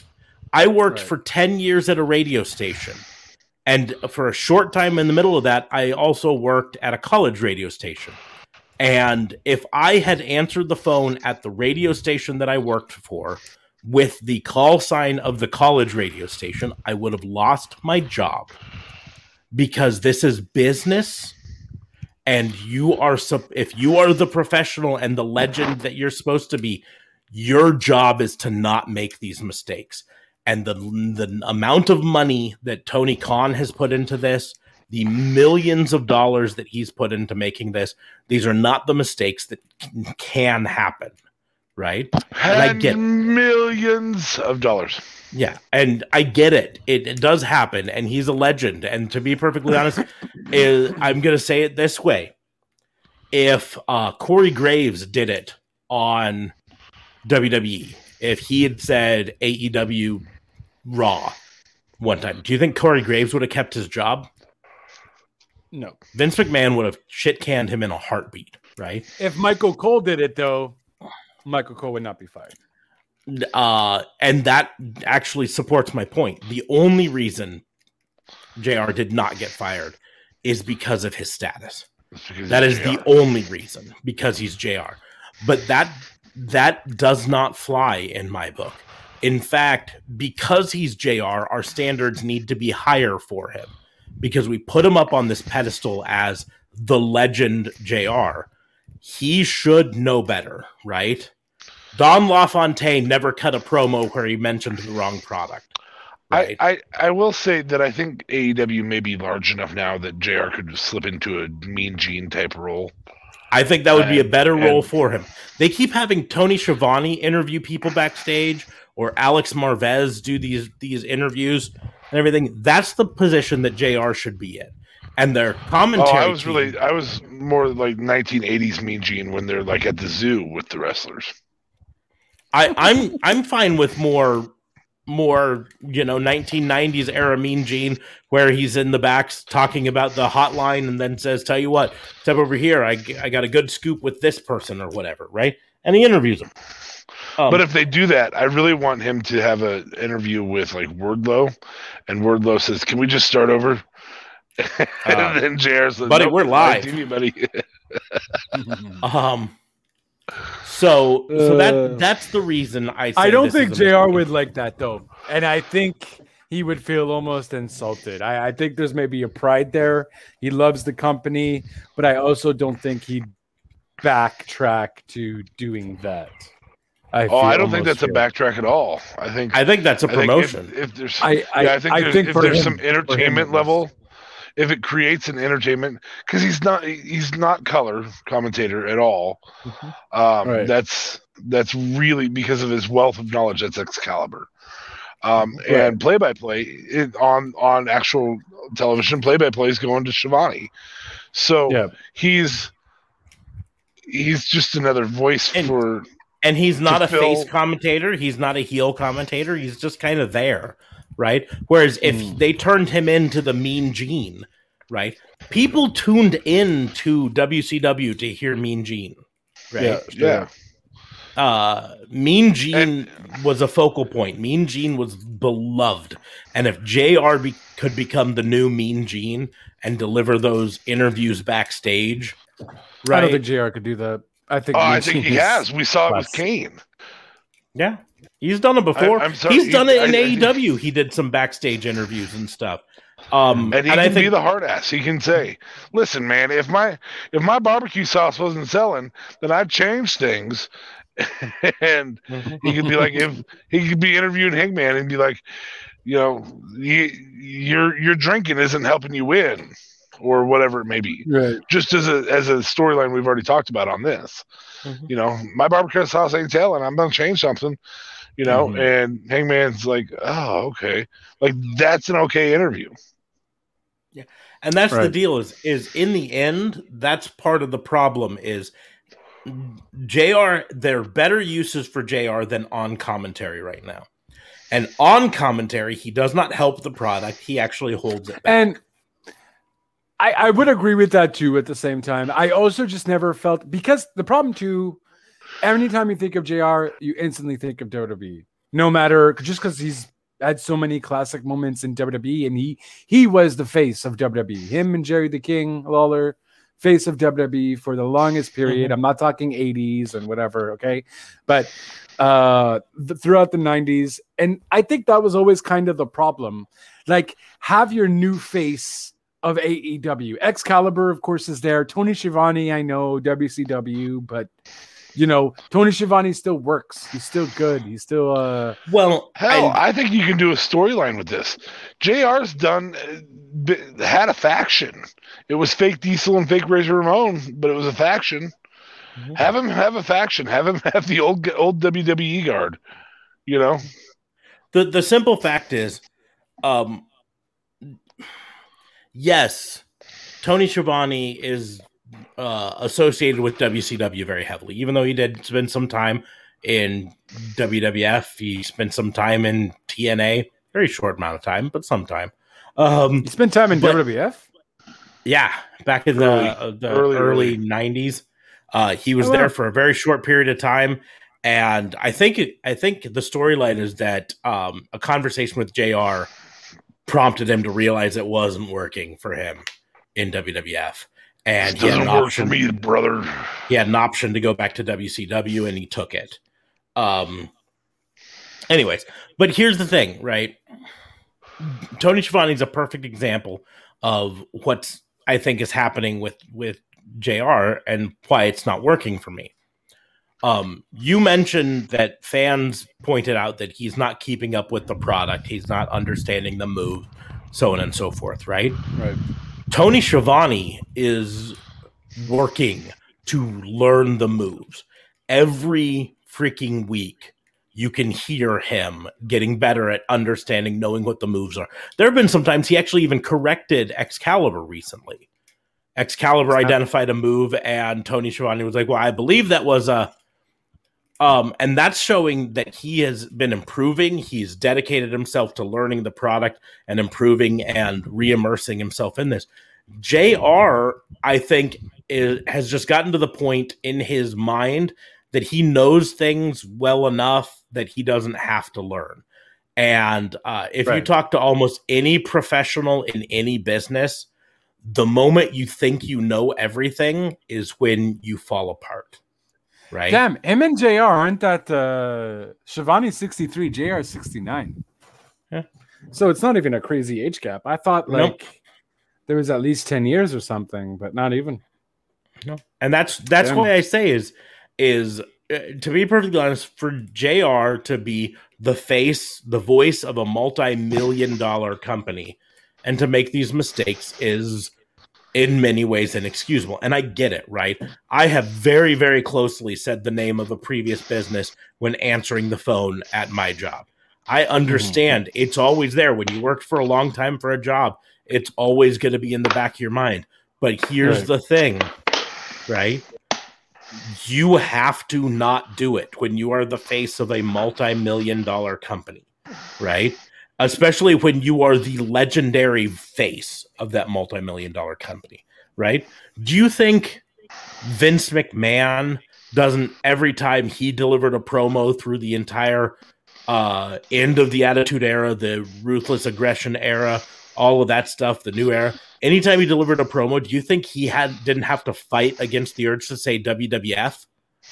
For sure. He'd said it for 20 years, but can you remember a single time that Vince McMahon ever accidentally said WWF? No. You cannot, right? Because he was a professional about it and he learned to control it. That's where I gave JR this misdemeanor. Is JR is supposed to be the professional at this, and professionals can't make these mistakes. And the only way this mistake happens is with JR thinking that he's not going to make the mistake and just going on it and not dedicating himself to not making a mistake. Because again, Tony Schiavone hasn't said WCW once.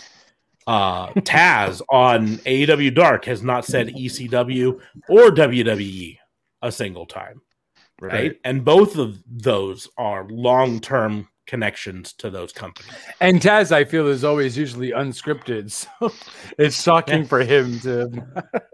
And so, but the biggest thing with JR is he said AEW twice in the sentence before that. And so for him to make the mistake in the final one is why it becomes less excusable. But again, I say it's just a misdemeanor. I didn't intend on even spending this much time on it. Did it, though. But then someone whose initials happen to be JLB had to decide to fight me on it, and I had to break out the big guns. Well, no, because there was two things. So first of all, I was listening to Busted Open, and I heard Bubba and some other guy talk about like, okay, listen, like this is too much. Like, who the hell are you guys? You know what I mean? Fans, you have not been in the business for 20 years. Stop talking like, you know, these mistakes kind of happen and so on and so forth. And I get your theory of, okay, but it's a multi-billion-dollar company again, and whatever. And these mistakes I'm gonna interrupt here and say these mistakes do happen. When have these mistakes happened? Name a single other time that the announcer for a show has named the competition instead of their show on any of the majors in the last 30 years. I never heard it on WCW. Not accidentally. They would mention WWF purposefully, but never accidentally, even when they had former WWF people there, right? I never once heard it in ECW. I never once heard it in TNA. I've never once heard it in Ring of Honor, right? Right.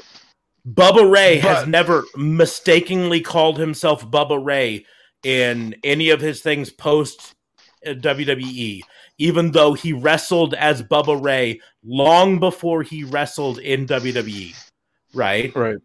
But he lost the trademark to WWE after being there. But he himself has never made the mistake of misnaming himself, right? He says these mistakes happen, but they have never happened to the extent that Jim Ross is doing them, because this is not the first time he's done it. I wouldn't bring it up if it was one time. I didn't bring it up the dozen times he's done it before. Right. I bring it up this time because this is not the first time it's done it. And again, the timing of it was so important. It was the last thing we heard, and it was immediately following a long, emotional promo about how great AEW handled the pandemic and how AEW Dynamite over this last 15 months out of the Daily Center, and Tony Schiavone said, "Oh, it's been great to have AEW Dynamite here in the Daily Center, but I'm excited to get out on the road and all of this stuff." And Excalibur said, "Yeah, I can't wait for AEW to be back on the road."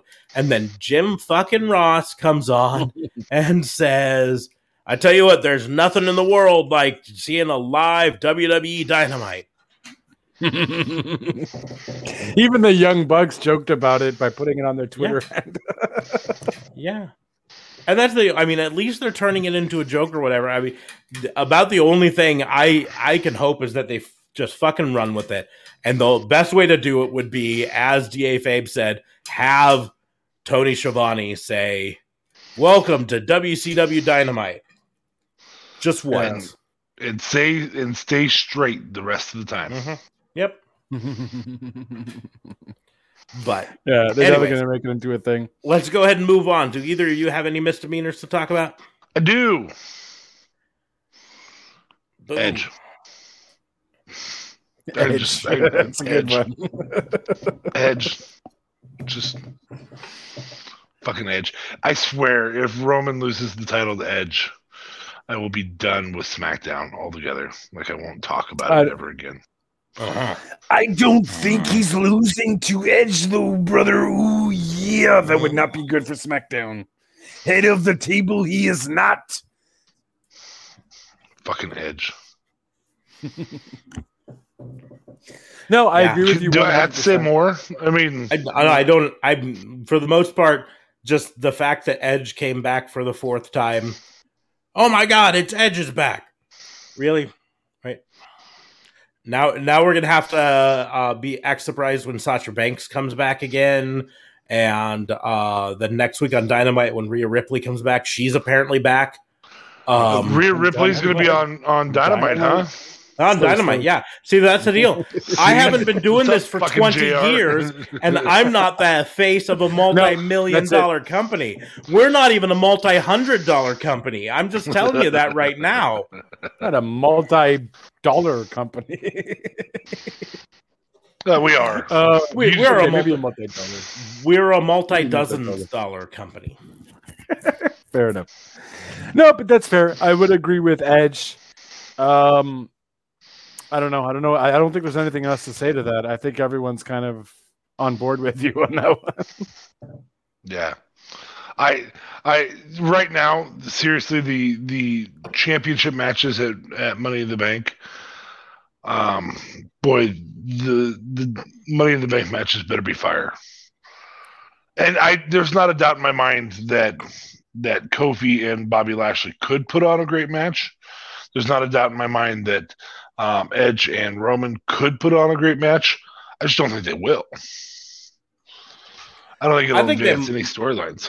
I think they might put on an okay match, but the thing is, we recently saw an Edge versus Roman Reigns match. It did have a third person in it, but the way you do that is right away. You don't wait 4 months. Yeah, that's it. So, yeah, no. Frankly, I would have been way more excited if it had been Seth come out and say, "Yeah, I'd like a shot at that there belt."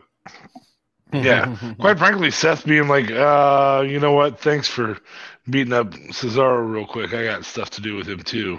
Mm-hmm. Oh, okay. Yeah, you don't need a title? Cool. Yeah. Cool. Way to devalue the title. We've already talked about this before. But yeah, no, I mean, I don't have anything else to say to add to it, but yeah. So. Edge. Just Edge. And then you had said something earlier, and I said that was my misdemeanor, and I forgot what it was now. So, I was talking about trying to remember back to it because it was. It was something to do. Not Selena. Oh, it was the Ricochet John Morrison spot to the outside. Oh, yes. Okay. So everybody else, and I mean everybody, everything I've seen on the internet just loved that move. And as I watched it, my suspension of disbelief just completely disappeared because it was so much setup for that one spot. It was just like, ugh. It's like the people dancing around outside waiting to catch the guy doing the suicide plancha. Correct. Right. Except for there's only 2 people there, so we aren't getting the other stuff. Yep. And it was just John Morrison like, oh, I got to set on this. I'm going to get up here and I'm going to sit and then I'm going to wait. Right here. Well, and watch you as you set up in the ring to do the springboard to the outside. And here's the deal. It's like, yeah, it was a phenomenal looking move. But I agree. The problem is to me, the big part was it was so obviously set up with, we have to do this move here because we obviously have a crash pad behind here. Mm-hmm. And I get it. Crash pads are important. Crash pads are good. Absolutely. I don't have a problem with crash pads being used in wrestling. It's about them being used, obviously.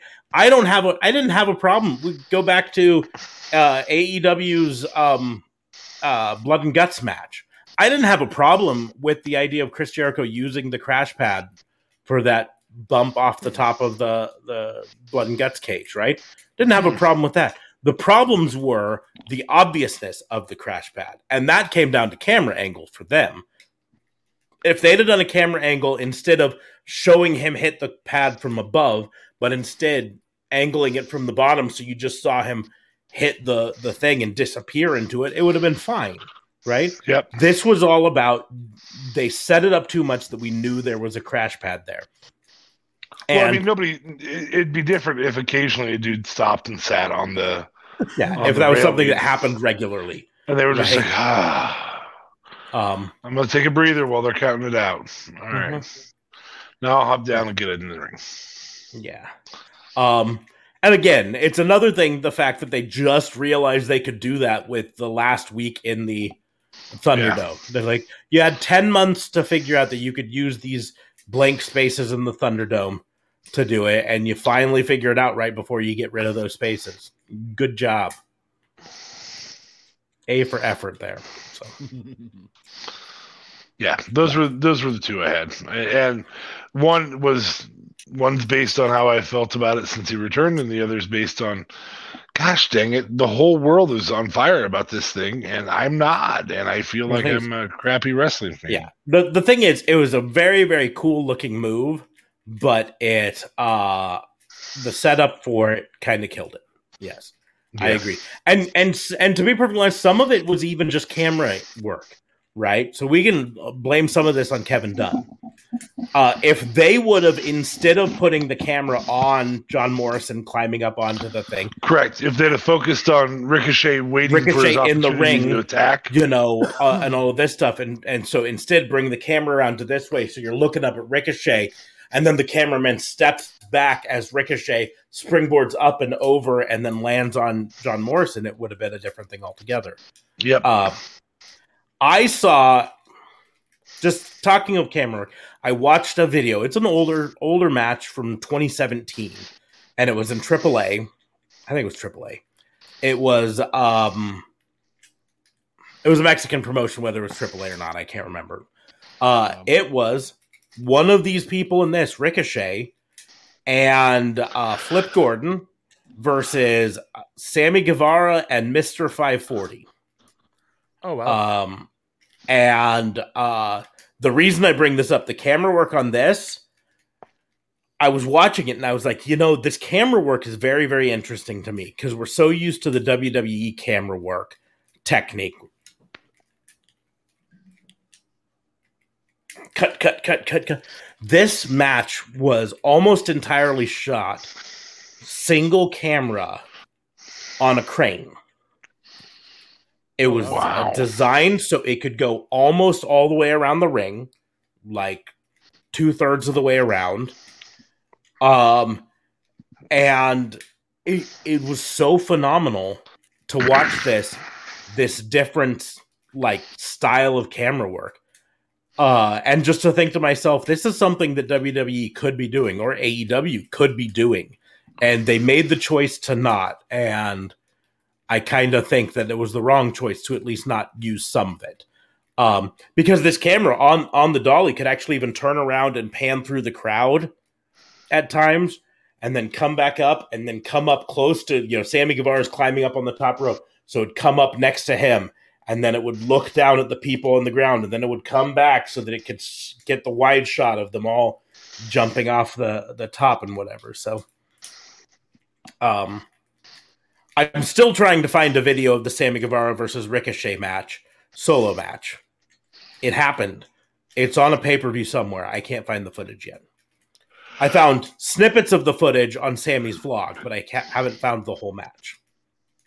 So, but the camera work, this AAA made WWE's camera work look silly at times.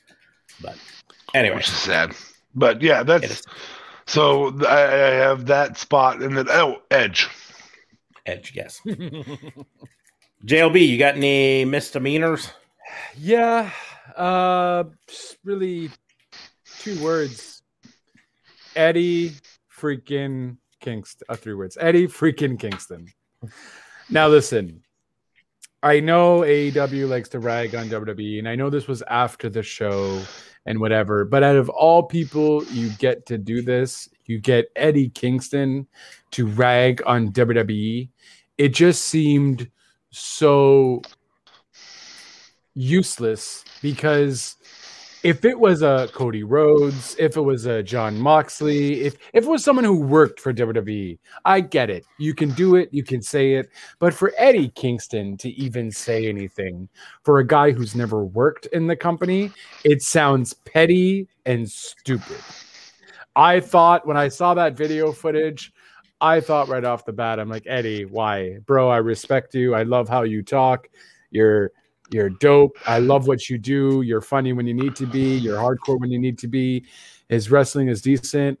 But I'm just like, don't mind your business. I know you work for the other competitor and so on and so forth, but keep doing you on AEW. I love AEW. I love the fans. Not, we're not like WWE because of this. WWE doesn't treat their fans. It doesn't sound good or intimidating or like, haha, we got you, when someone who hasn't worked for the other side of the company because maybe they didn't want to look towards you or whatever, it sounds very petty. So I'm going to have to give a misdemeanor to Eddie Kingston for sounding like a little whiny bitch and making his promo sound pretty stupid and petty going towards WWE. Because although we're sick of it, at least if it's superstars that have been to the company, it's somewhat more understandable. Whereas Eddie Kingston just looks stupid. So that's my misdemeanor to you, Eddie Kingston. Mind your own business. Stay in your lane. You sounded stupid, bud. And that's what I'm saying. So the only rebuttal I'll have to it is, if I'm remembering correctly, he didn't actually say WWE at all in it. And so people are reading into it. But, obviously he was talking about WWE. That's fine. Here's the deal is, he did not say WWE. So the fact that you're putting it in there actually just validates his points, right? If you can say WWE. Hold on. I'm pretty sure he just said the other company. I'm pretty sure he repeatedly said the other company, those people from the other company, they're firing people left and right. Okay, but he's talking about WWE. So what's the point again, my point again is it validates his point. If I can say, that person, that other guy cheats at cards all the time, and you instantly know who I'm referring to, then it means that my point has weight to it, right? If I repeatedly, to say, this guy cheats at cards all the time and all this stuff, and DA Fabe goes, JLB, that validates the point that you cheat at cards because it was so obvious that I meant you by saying it, right? But on top of it, here's what it simply comes down to. It wasn't intended for anyone outside the live crowd. It was a hype up the live crowd thing, and the fact that it got onto the internet yeah, they should have expected it, but it was just about hyping up the crowd. And the other side is you want your employee to be that passionate about working for you. And he's passionate. I don't think AEW sent him out there to...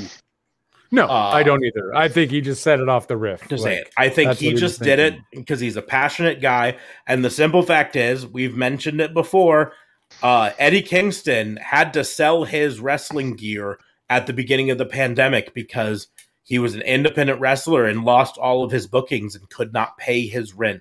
He was one of the people that Braun Strowman's rant about independent guys not being able to pay their bills and they should just give up and go someplace else.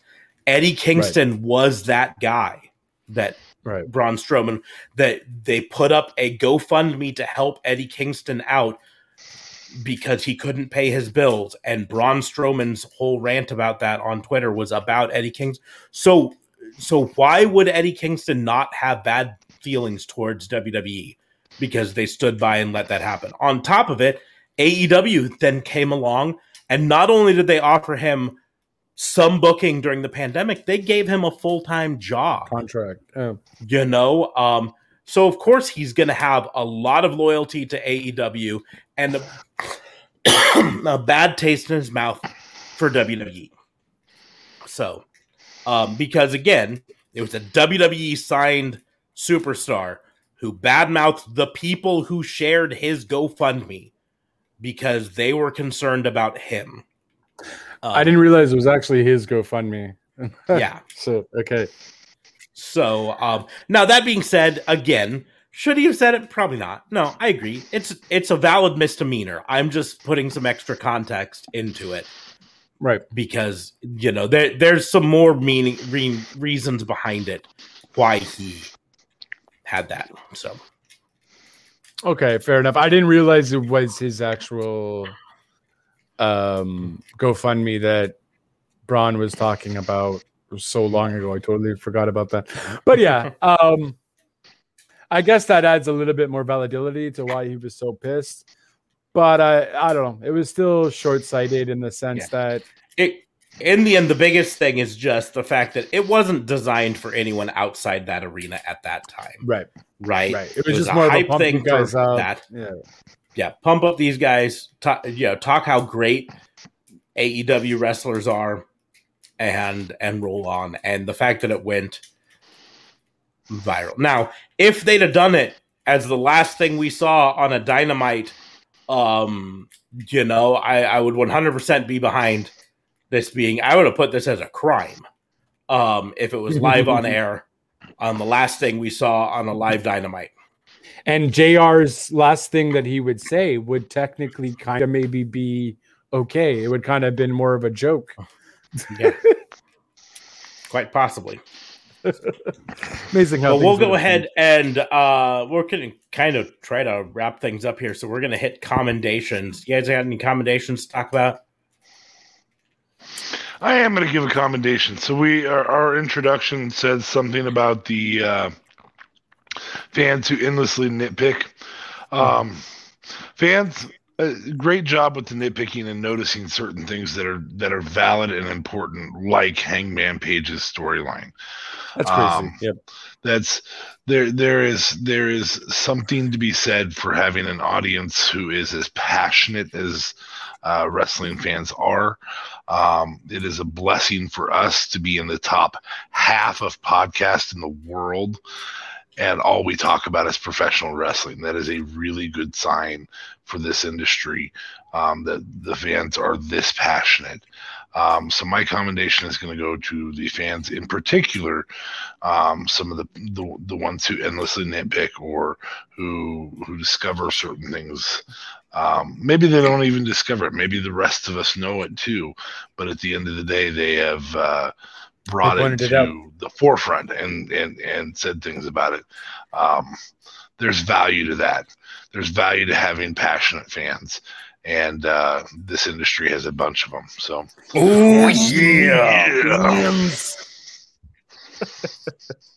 fans make the sport. Yes. Okay, so, JLB, any commendations? Not any that I could think of at the top of my head at the moment. No. I don't have a ton of commendations. The biggest one is actually it kind of goes in conjunction with a crime. I'm gonna give a commendation to Zelina Vega for getting that money, getting those ducats, baby. She got released.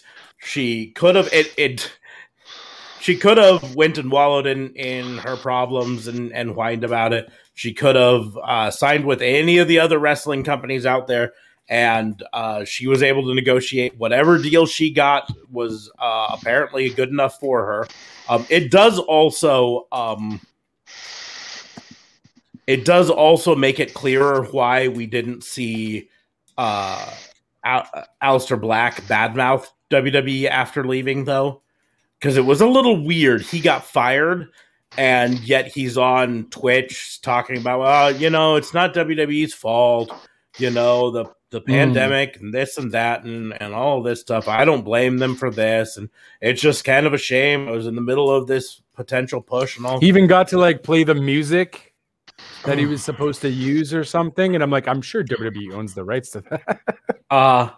But in the end, it just makes a little bit more sense that he didn't want to badmouth WWE on that because his wife was renegotiating a new contract and he didn't want to risk anything there.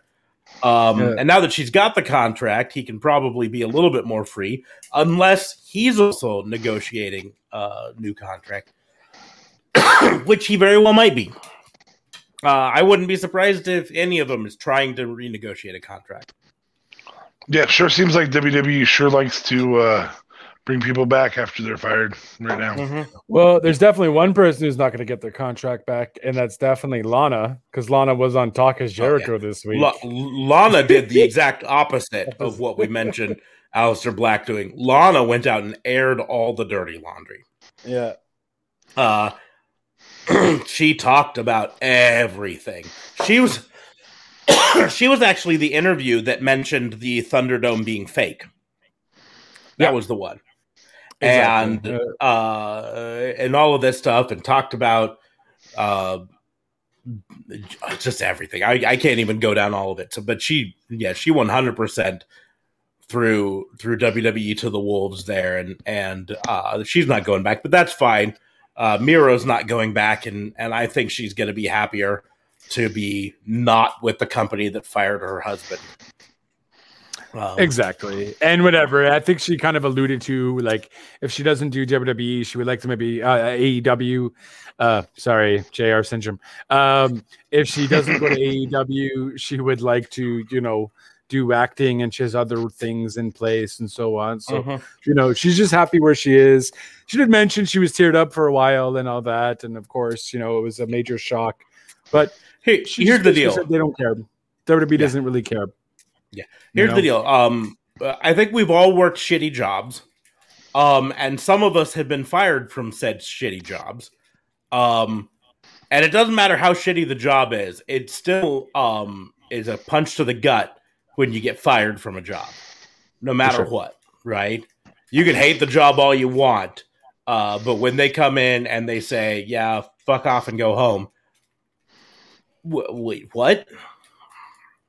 Excuse me, but I didn't look for a new job yet. Damn it! That's another thing too. I give a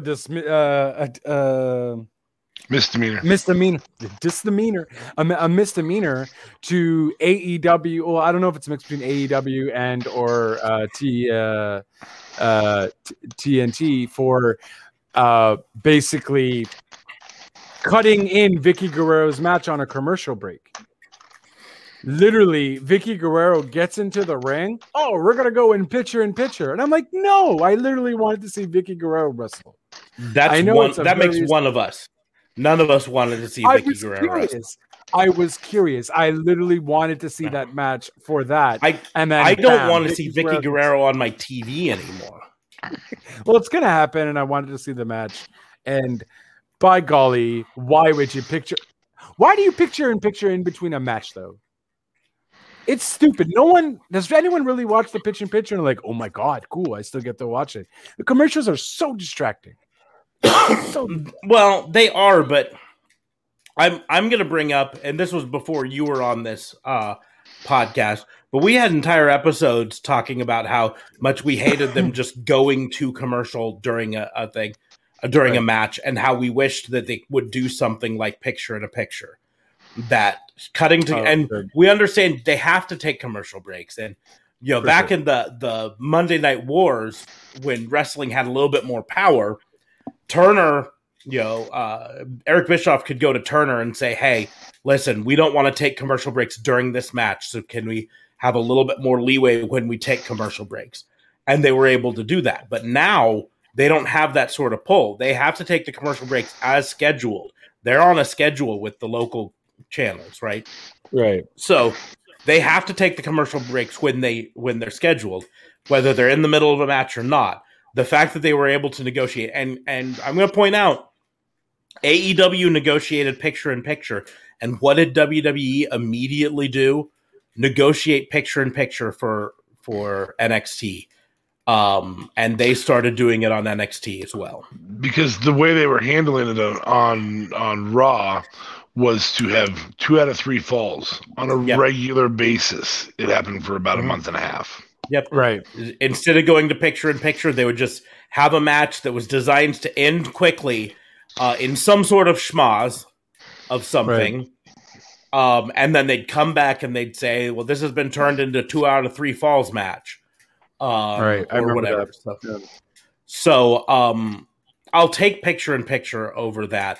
I'll be the first to admit, if I'm behind on an episode of something, you know, if I had to work till 7, so I get home at 7:30, I'm 30 minutes behind on AEW, or whatever.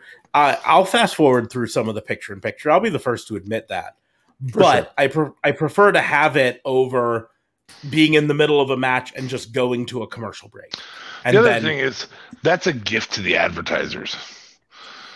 Because when you have competitive shows, and we did this all the time when the Monday Night Wars were going on, you switch and you go, wonder what Stone Cold's doing.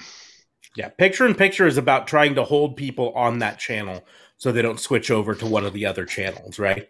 So they don't switch over to see what's happening in the MLB game on whatever channel, on CBS at the time. Do you guys always get picture in picture for each commercial break? No, not everyone, but a lot. AEW does a lot of them. Yeah, okay. AEW, I just thought it was maybe a Canadian thing. No. AEW does more of them than other ones did. I think it's 1 or 2 breaks per hour they do picture in picture, but they only do picture in picture when it's a break that happens during a match. If it happens in between matches, they don't do picture in picture. They just go straight to the commercial break. Okay. I thought it was just maybe a Canadian thing or something. So I'm like, why did you guys just say picture in picture and it's like a regular commercial break? What's going on here? Yeah. But okay. Yeah, AEW does it, but again, WWE was not doing that until AEW came along, and AEW started doing it in their show, and NXT immediately started doing it. Right. Before they were doing picture in picture, and before they were doing 2 out of 3 falls matches and stuff like that, it was set up where if you went to a live show, you knew exactly when they went to commercial break because the live wrestling basically stopped. It didn't stop. They would go into a rest hold, right? Right. And so, you know, you'd be watching along, and suddenly Sasha Banks would put, you know, Alexa Bliss in a you know, sleeper hold, and that would sit that way for 3 minutes, and then right before the commercial break ended, Alexa Bliss would fight out of the rest hold, and then they'd come back and they'd be fighting again. And so the picture in picture means the wrestling continues. And so for live crowds, it's a better deal. Right. For sure. It's like I don't know if you know, you're not a football fan. American football, if you go to a game that's televised, it can be absolutely arduous because they take TV timeouts whenever they do a commercial break. Right. And that means like 5 minutes of just standing there waiting for the game to start again because they're same thing with hockey though. If they're like just finished something, they took a timeout or whatever, commercial break. So yeah, it's the same. It's the same thing for the hockey too. But I imagine football is probably a lot longer. Football, it's a lot longer and it's a lot more often because there's breaks in play in football. Change of possession. Exactly. They'll take a TV timeout. It's not just when one of the teams takes a timeout. They throw in extra timeouts for TV breaks. Right. But that's beside the point here. But no, my only commendation was Zelina Vega for getting them ducats. That's all I really had. So on that note, we will end the commendations. We will start to wrap things up for this show. So if you joined us for the live stream, thanks for joining us. If you didn't, shame on you. To this, shame on you. But if you didn't and are listening to this on our podcast audio page or watching the replays, thanks for joining us in retrospect. Make sure to check out all of the links in the doobly-doos, right? There's going to be links to our merch store, our Patreon, all of our social medias. We'll talk about them in a second here. There's going to be an affiliate link for StreamYard, what we use to host our stream. So if you want to do a live stream like us, you can sign up for StreamYard using that. It helps us out as a channel and helps you out to save a little bit there on StreamYard. So great there. There's going to be a link to Tatnus in the doobly-doos as well. But you can also follow us on the social media. You can follow me at Raw and Order WBU on pretty much any of the social medias, TikTok, Twitter, Instagram, Facebook. You can find me there. You can follow DA Fabe at Yep. It's homemade ice cream. Sorry. DA Vincent K Fabe. Also, you can get merch if you slayed a mythological creature on our Spreadshirt store. So yeah, you have to find it first. It's buried. And you can follow JLB at JLB420. Real Talk Radio is the brand at Real Talk Radio 8. Anchor.fm/RTR. Doing a lot more stuff. I'm probably going to be doing a lot more food reviews. Technically, I'm going to get into a whole food review thing. I'm eating a lot more junk food, so I figured why not review some said junk food. But yeah, gonna be doing a little bit of trying new stuff and so on. School is done skis for the meantime, so I'll definitely be more active. So anchor.fm/RTR is where you can certainly find all of the episodes that do come out on your favorite platform, Apple, Spotify, Stitcher, whatever have you. And yeah, that's it, good sir. Back to you guys. You can also follow the Macho Cam at you don't have social media, but he's right there. You can review this birthday homemade birthday cake ice cream, brother man. Snaps.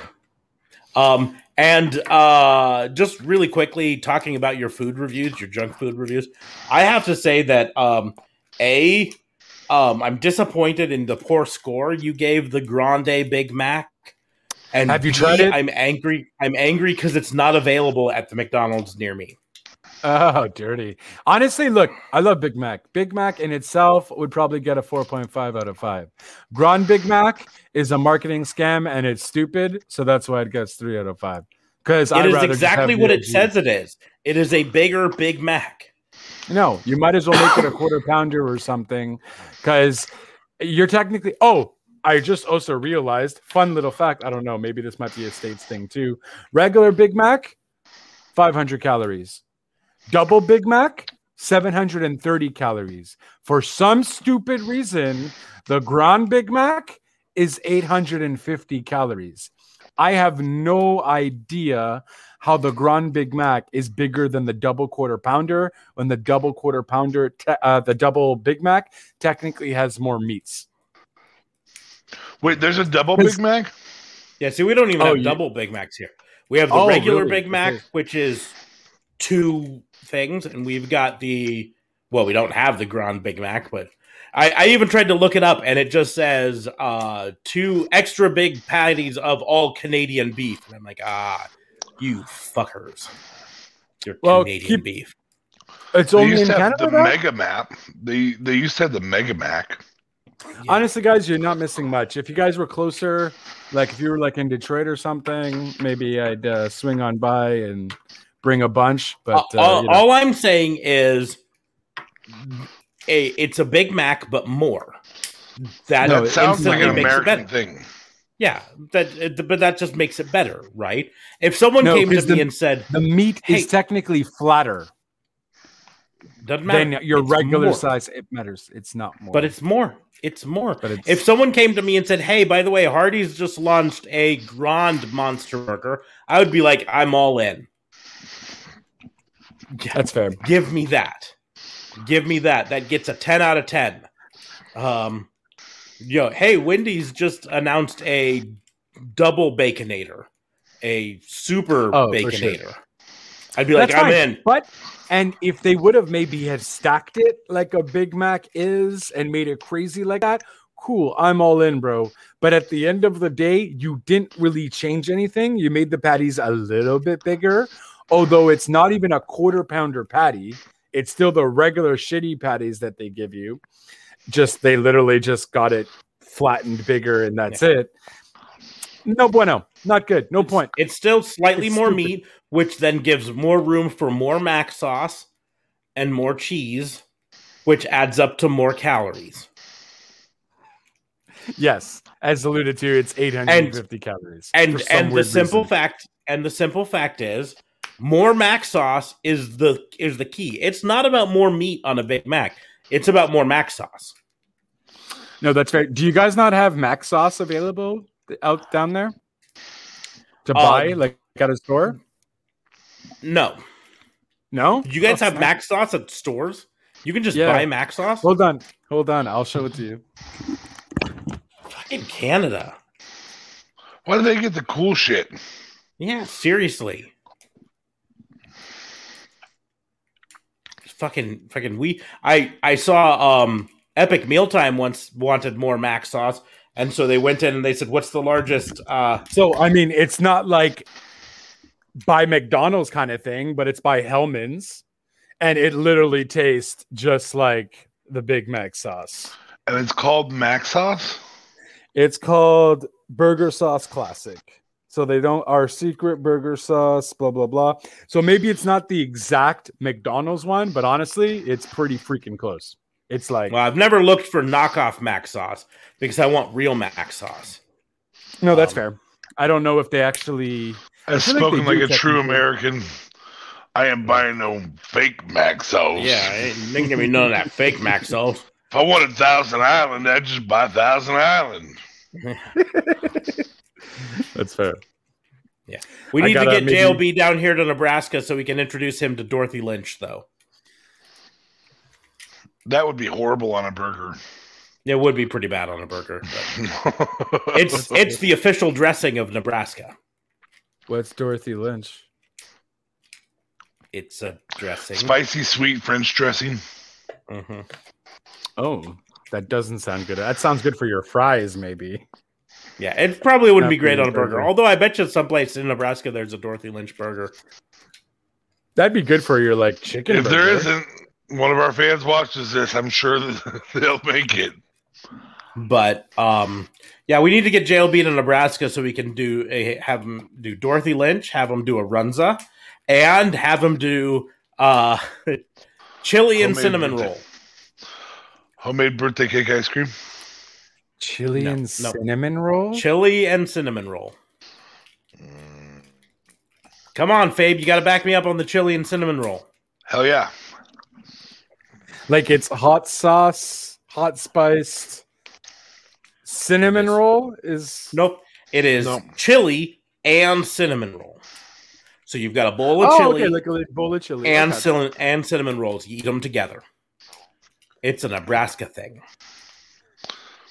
Yeah, I think it's legitimately just a Nebraska thing too. I don't think Yeah, like, it might just be that sounds Wisconsin likes to claim a lot of Nebraska things, but no. Yeah. Interesting. And Okay. it's a Nebraska thing. And so is the Runza, although it's effectively a Hot Pocket, but we're not going to get into that. You need to try a Runza sometime. We need to get nothing like a Hot JLB. Pocket. It's effectively a Hot Pocket. It's not. It just isn't cooked in a sleeve. It's not a Hot Pocket. What is a Hot Pocket? Hot Pockets don't come with cabbage, okay, bud? You can get Hot Pockets with cabbage in it. You can get all dressed Hot Pockets. It's not a thing. Hot Pocket. It is a thing. It's effectively a Hot Pocket. Guys, we definitely got to do a podcast, a vlogcast on trying different various foods. The essentials of a Hot Pocket is it's meat stuffed in bread. It can have meat and other stuff. You can get cheeseburger Hot Pockets that have pickled in it. You can get all that, but it's the essentials are the meat stuffed in bread, and that's essentially what a Runza is. Like, it's guys, a loose meat sandwich stuffed in bread. Okay. But on that note, we will go ahead and close this wrestling booking unit out. Thank you all for listening. We will see you soon. Smarks isn't going to let us talk in the comments. Yeah,